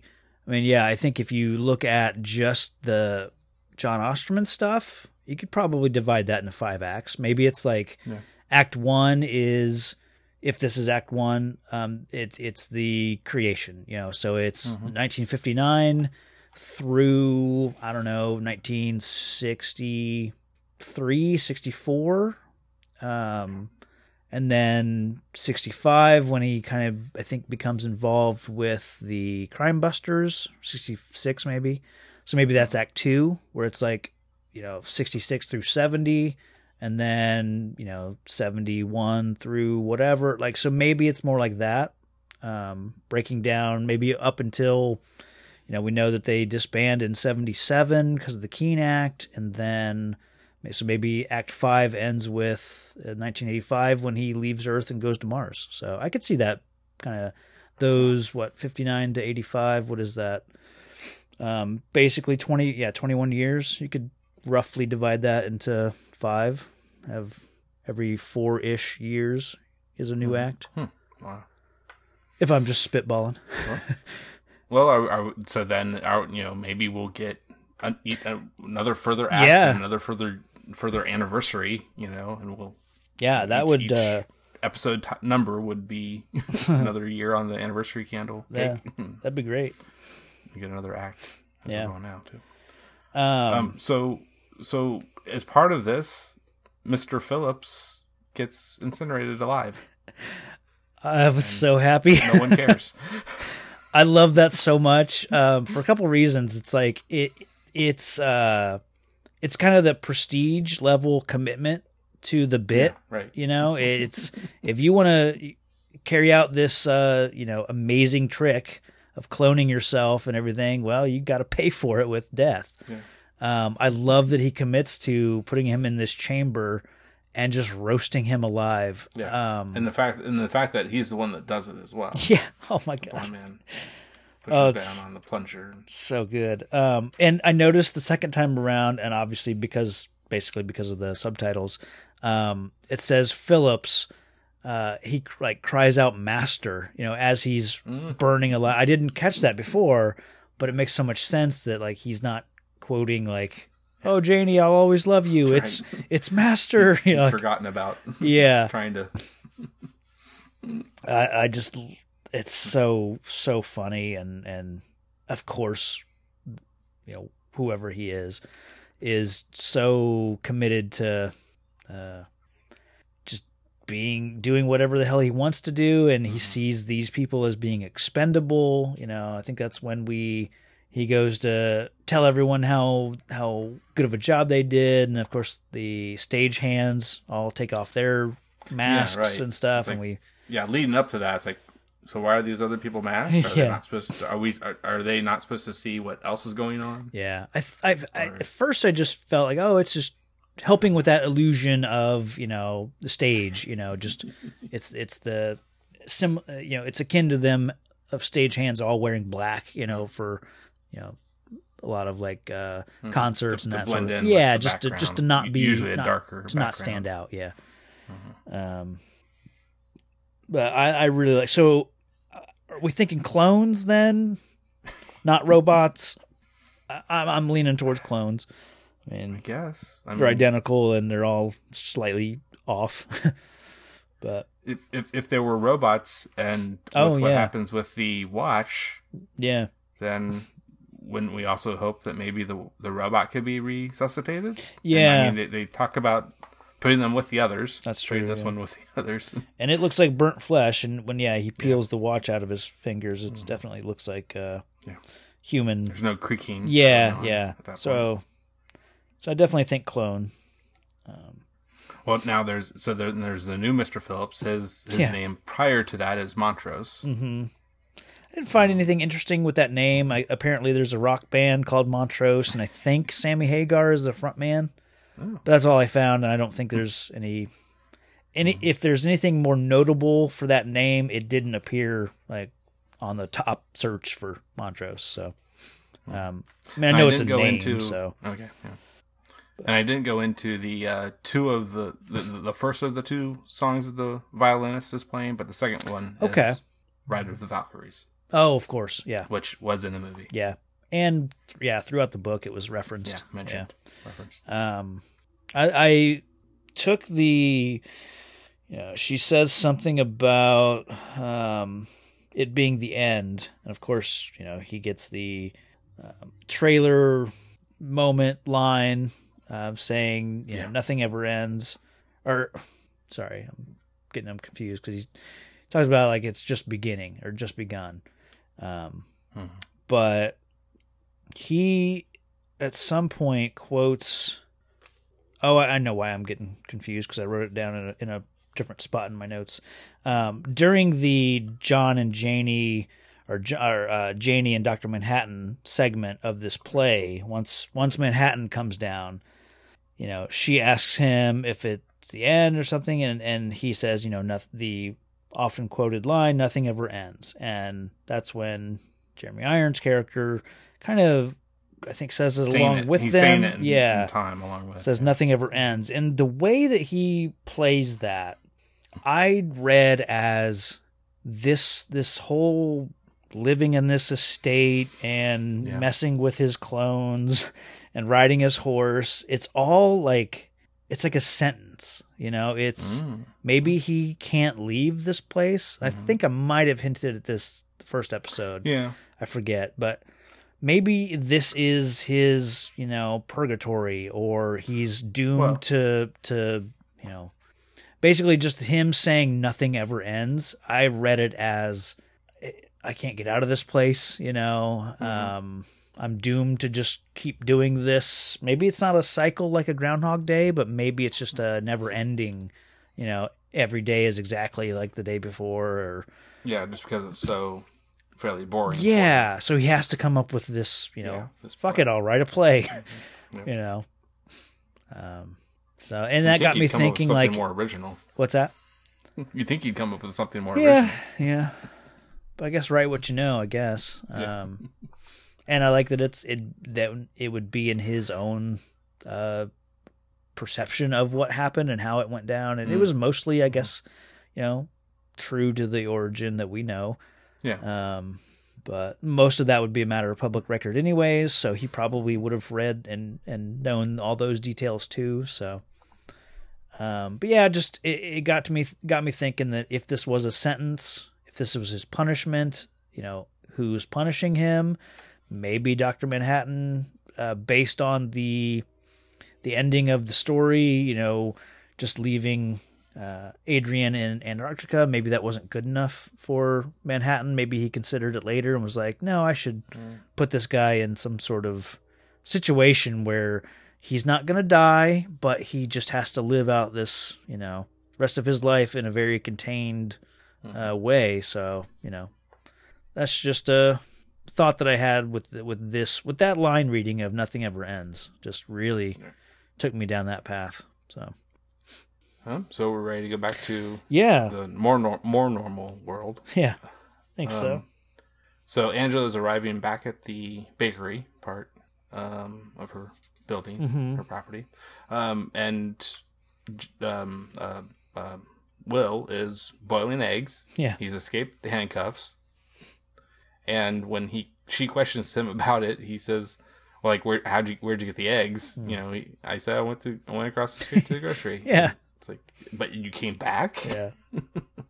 Why'd you come back? Right. And it's because he needs to tell her more. Yeah, he's like, This we hadn't bit of done the talk. puzzle in pieces. Yeah. Yeah, I like that. So she shows him the KKK hood and robes, and Yeah. And this he's the skeletons in the closet is referenced again, and you know it's literally he's what like, happened. what are you talking about? But he didn't mean that to be the case. Yeah. Apparently. And she's accusing him of planting it. Yeah. And he makes a point of, well, he can't. Is it what floor was it on? You know, assuming it was on maybe another floor. Yeah.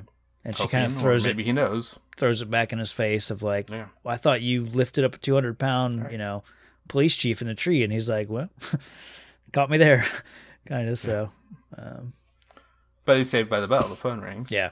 At that point.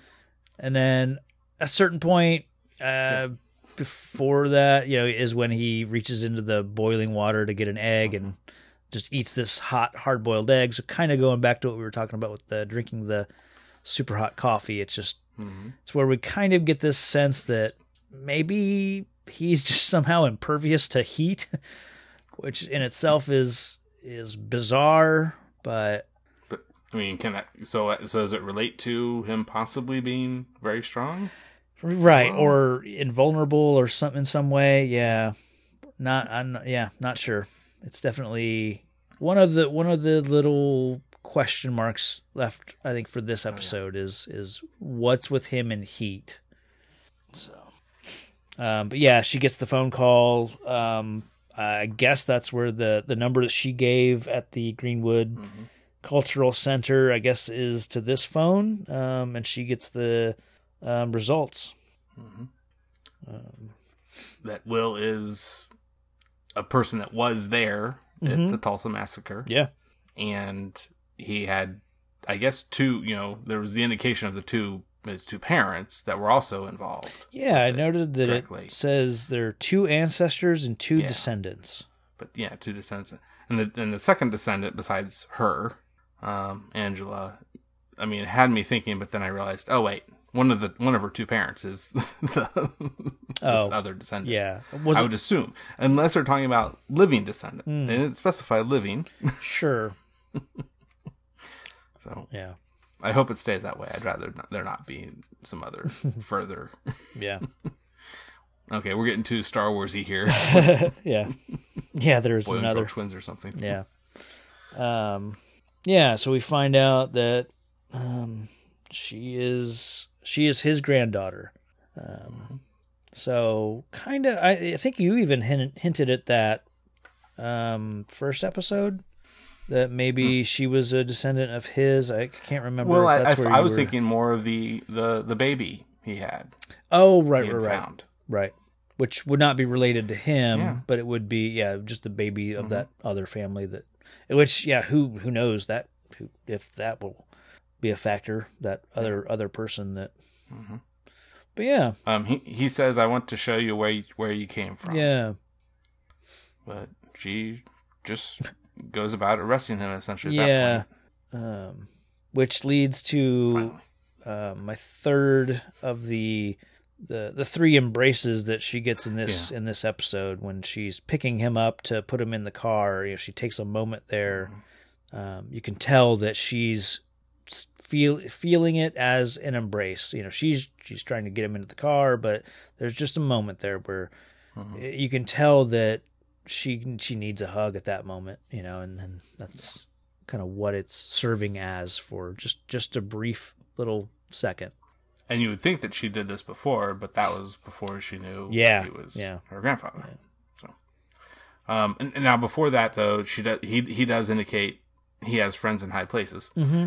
Yeah. And so that's the very next thing that happens after she gets him in the car, is that a floating thing up in the sky drops a magnet onto the top of the car and takes it away. I noticed second go around that there's one of those, we keep seeing it in previews and trailers, I think, that there's this blue, I'm going to call it the Manhattan box. It looks like a phone booth, kind of, but it's kind of got a hydrogen symbol type thing spinning on top, I think. Just very reminiscent of Dr. Manhattan, a little bit larger than a phone booth. It's blurry in the background of this kind of scene where she's getting him in the car, and right before I think it lifts off. So don't think it has any connection to what's happening here, but it's definitely it might clue us into kind of where they're at. We know that she's near the bakery or whatever. We assume that she's in this part of town. So just something to look out for. Maybe in the next episode we might get more of that. But the paper drops that we he certainly had in his possession at the end of the last episode. She had taken from him, so he had it back in his possession. He pushes it out the window. Doesn't really show how it leaves the car. Yeah, it's just a magic pamphlet. For some reason, it floats down. It Forrest Gumps its way down into her hand. Did you ever see Southland Tales? Ooh, just once. Okay. Yeah. Yeah. Way back. It's has this weird ending, like what's his name? David Kelly or Richard Kelly? What's the director of Donnie Darko and the Southland Tales? And regardless, Richard Kelly. Yeah. Okay. Yeah. So it has this weird ethereal, ending and all this stuff, and it's been a long time since I've seen Southland Tales too, but I think it basically ends with a certain secret society type level of people are in this like airship, I think, and it's like Kevin Smith in weird old man prosthetic makeup, and it's Bai Ling and the little lady from what's it called? Poltergeist. Oh yeah, and Ruby, yeah, something. But it's like maybe 4 or 5 people all in like almost like old age makeup, and just this weird group that you don't expect to be like,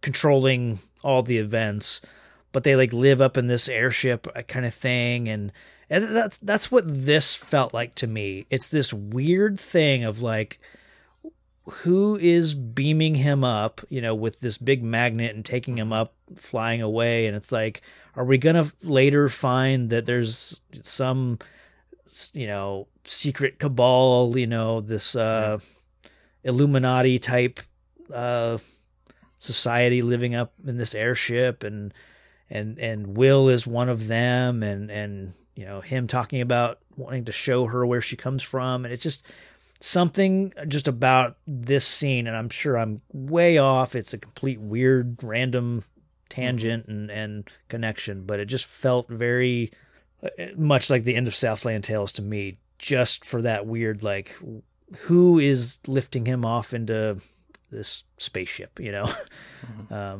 So I don't know. Just had to get that out there. And then we hear what I wasn't totally sure was what the song was. Yeah, I didn't know it at all. Yeah. But I mean, I'm familiar with 2 songs that have this beginning, and one because the later one it samples the earlier one. So from 1989 Paul's Boutique, Beastie Boys, Eggman is what this ends up being. But I actually thought it might be more likely to have been Superfly by Curtis Mayfield. Yeah. Because you were telling me before that yeah. it's essentially the first like 10 seconds are identical, and then until the Beastie Boys break in, you don't know which version it is or what song you're Well, hearing. actually, it's until there's horns that come in on the Superfly version that don't come in on Beastie Boys, and it just starts repeating. Gotcha. More so at that point. But you know, and the other thing I mentioned to you, Travis, is that, you know, while the Beastie Boys Eggman itself, I mean, the lyrics in that I think have some significance. Yeah, I think the Superfly version actually might have been better. Okay. A better choice, but so I'd have to look at those lyrics. I don't know.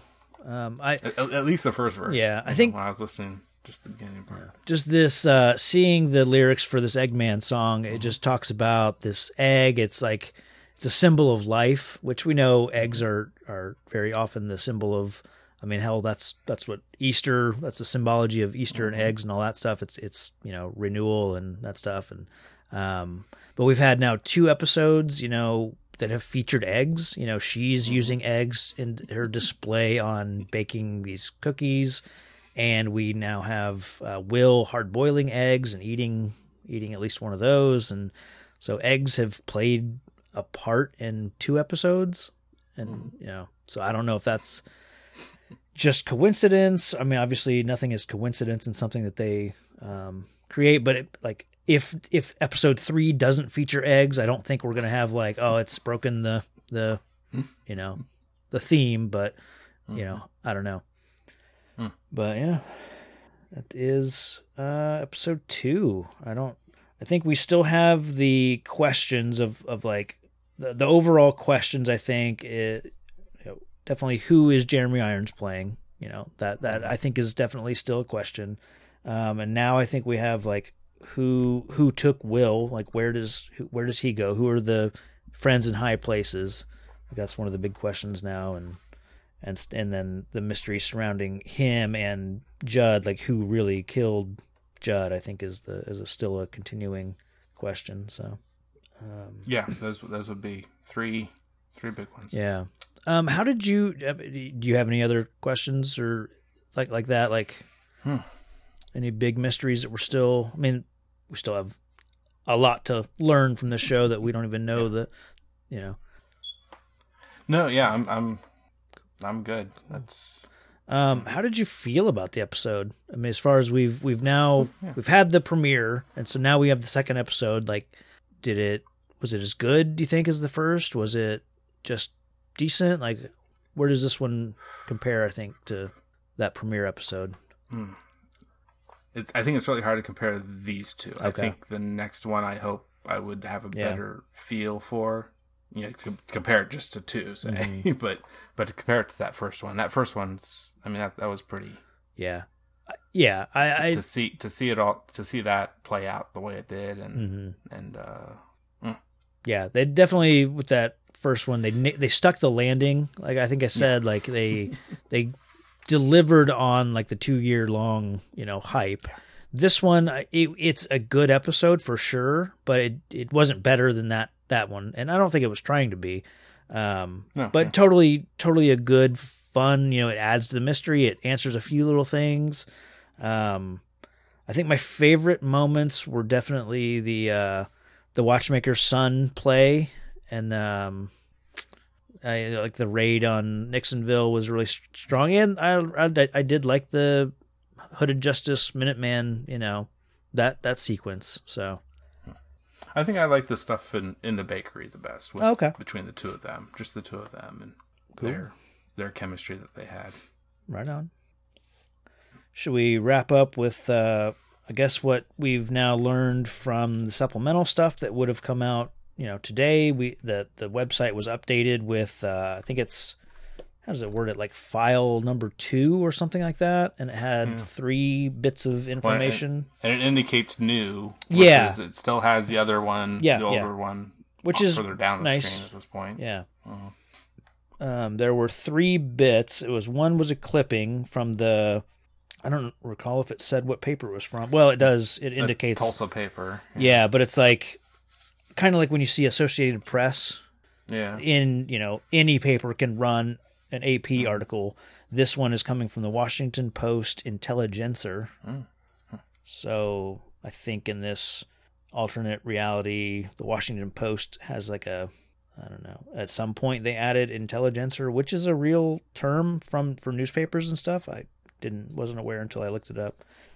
We have a memo called Masked Vigilantes in Pop Culture, and that one is a Dale PD article or report he's writing, and then the last one is a legal document that's called The Road to Reparations. So I think we've talked about some of this stuff. The Tulsa police chief feared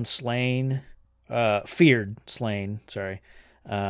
That and this one is written by Ben Woodward. So instantly, I think of Bob Woodward of Woodward and Bernstein, and Watergate and all that stuff. So I don't know. Again, nothing is. Everything is intentional when these things are being written. So I think we're meant to assume maybe that Ben Woodward is a relative of, a younger relative of Bob. Maybe that's my guess. Or it's just a little, just a nod, yeah. Easter egg nod. Yeah. But being that he's writing at the Washington Post Intelligencer, I assume that means he's living in the same general area of like where Watergate took place, and but yeah, just an assumption. Let's see.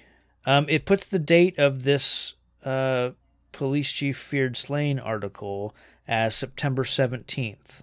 And we know from the first episode that starts out September 8th or 9th, I think 8th. So about a week has passed during the first episode, because this episode starts, right at the end of the previous episode. So I started thinking about it more, and I couldn't initially think of where the passage of time comes from. Like, how do we spend a week in the first episode, but it feels like it's overnight, basically. Yeah. But I guess like that sequence where they're having family dinner right before this, the night he dies. It could have been maybe a couple days. Yeah, there, really. yeah. So I guess there are enough cuts that there could have been significant passages of time. Mm-hmm. It took me by surprise reading the date, and thinking that a week had passed since the first episode started. But so there you go. And of course, we get the mention that Judd is one of 3 survivors of the White Night. I already talked about him being a lieutenant at the time. And yeah, he was a Marine serving under Robert S. Mueller in the liberation of Vietnam. So, did you have anything noteworthy from that? I mean, I know we did touch on several other points from that one already. Yeah, just the things I had mentioned. Okay. As we were going through. The only thing I really gathered from the memo, Masked Vigilantes in Pop Culture, there was apparently a Sons of Pale Horse band in the 90s. It was like a 90s rock band that took inspiration from Rorschach's journal. So maybe their album was full of songs that were thematically maybe derived from Rorschach's journal. And they were, they took the name Sons of Pale Horse because the original Pale Horse band were all killed November 2nd, 1985, obviously when the Squid event happened. So this is like a band who pays homage to that band who perished, that date or whatever.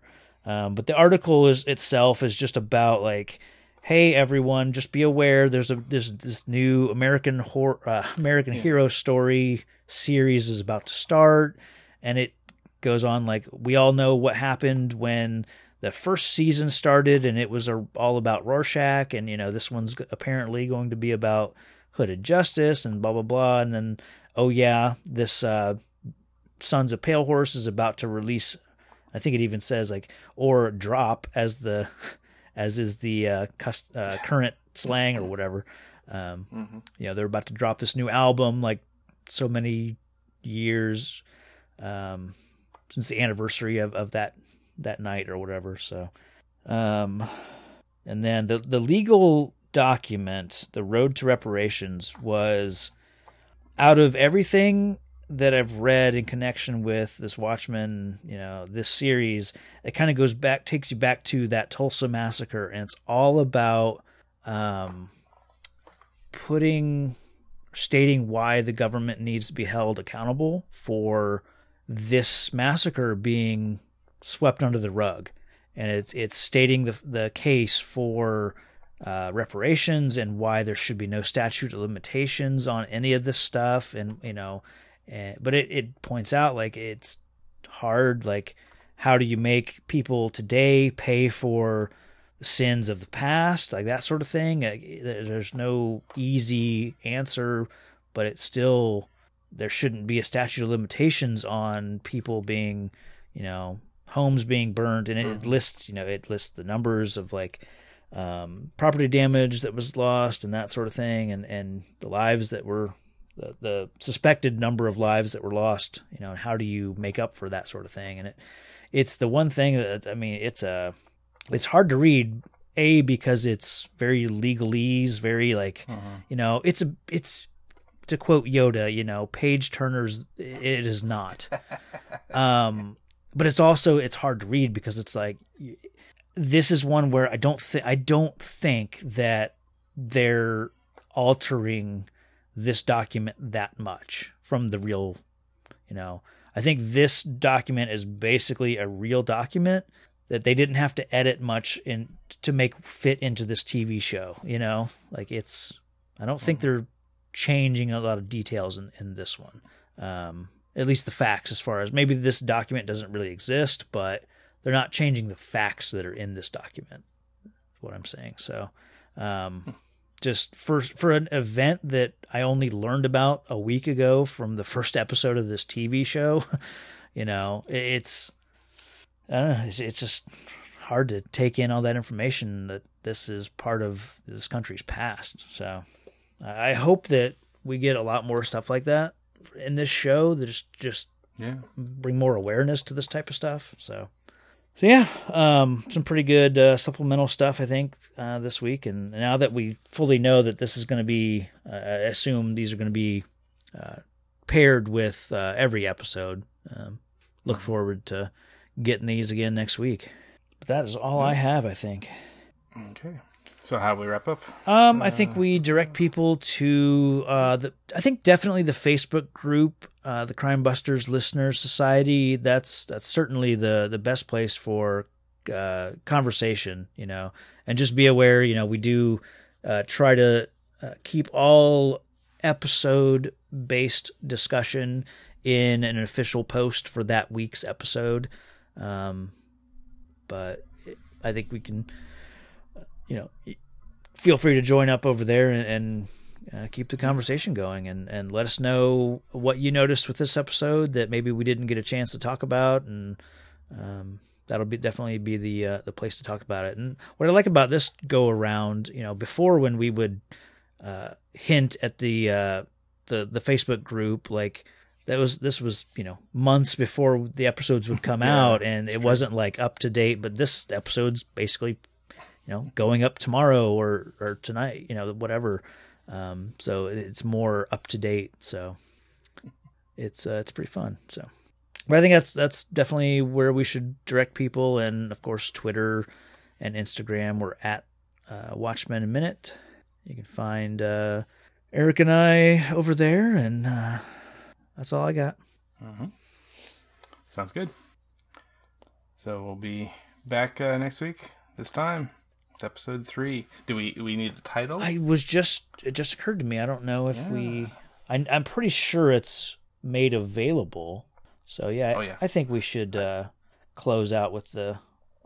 I saw all the titles. They have all the titles. They have them all. Okay. On Wikipedia. Oh, okay. Last time I looked along with those writers.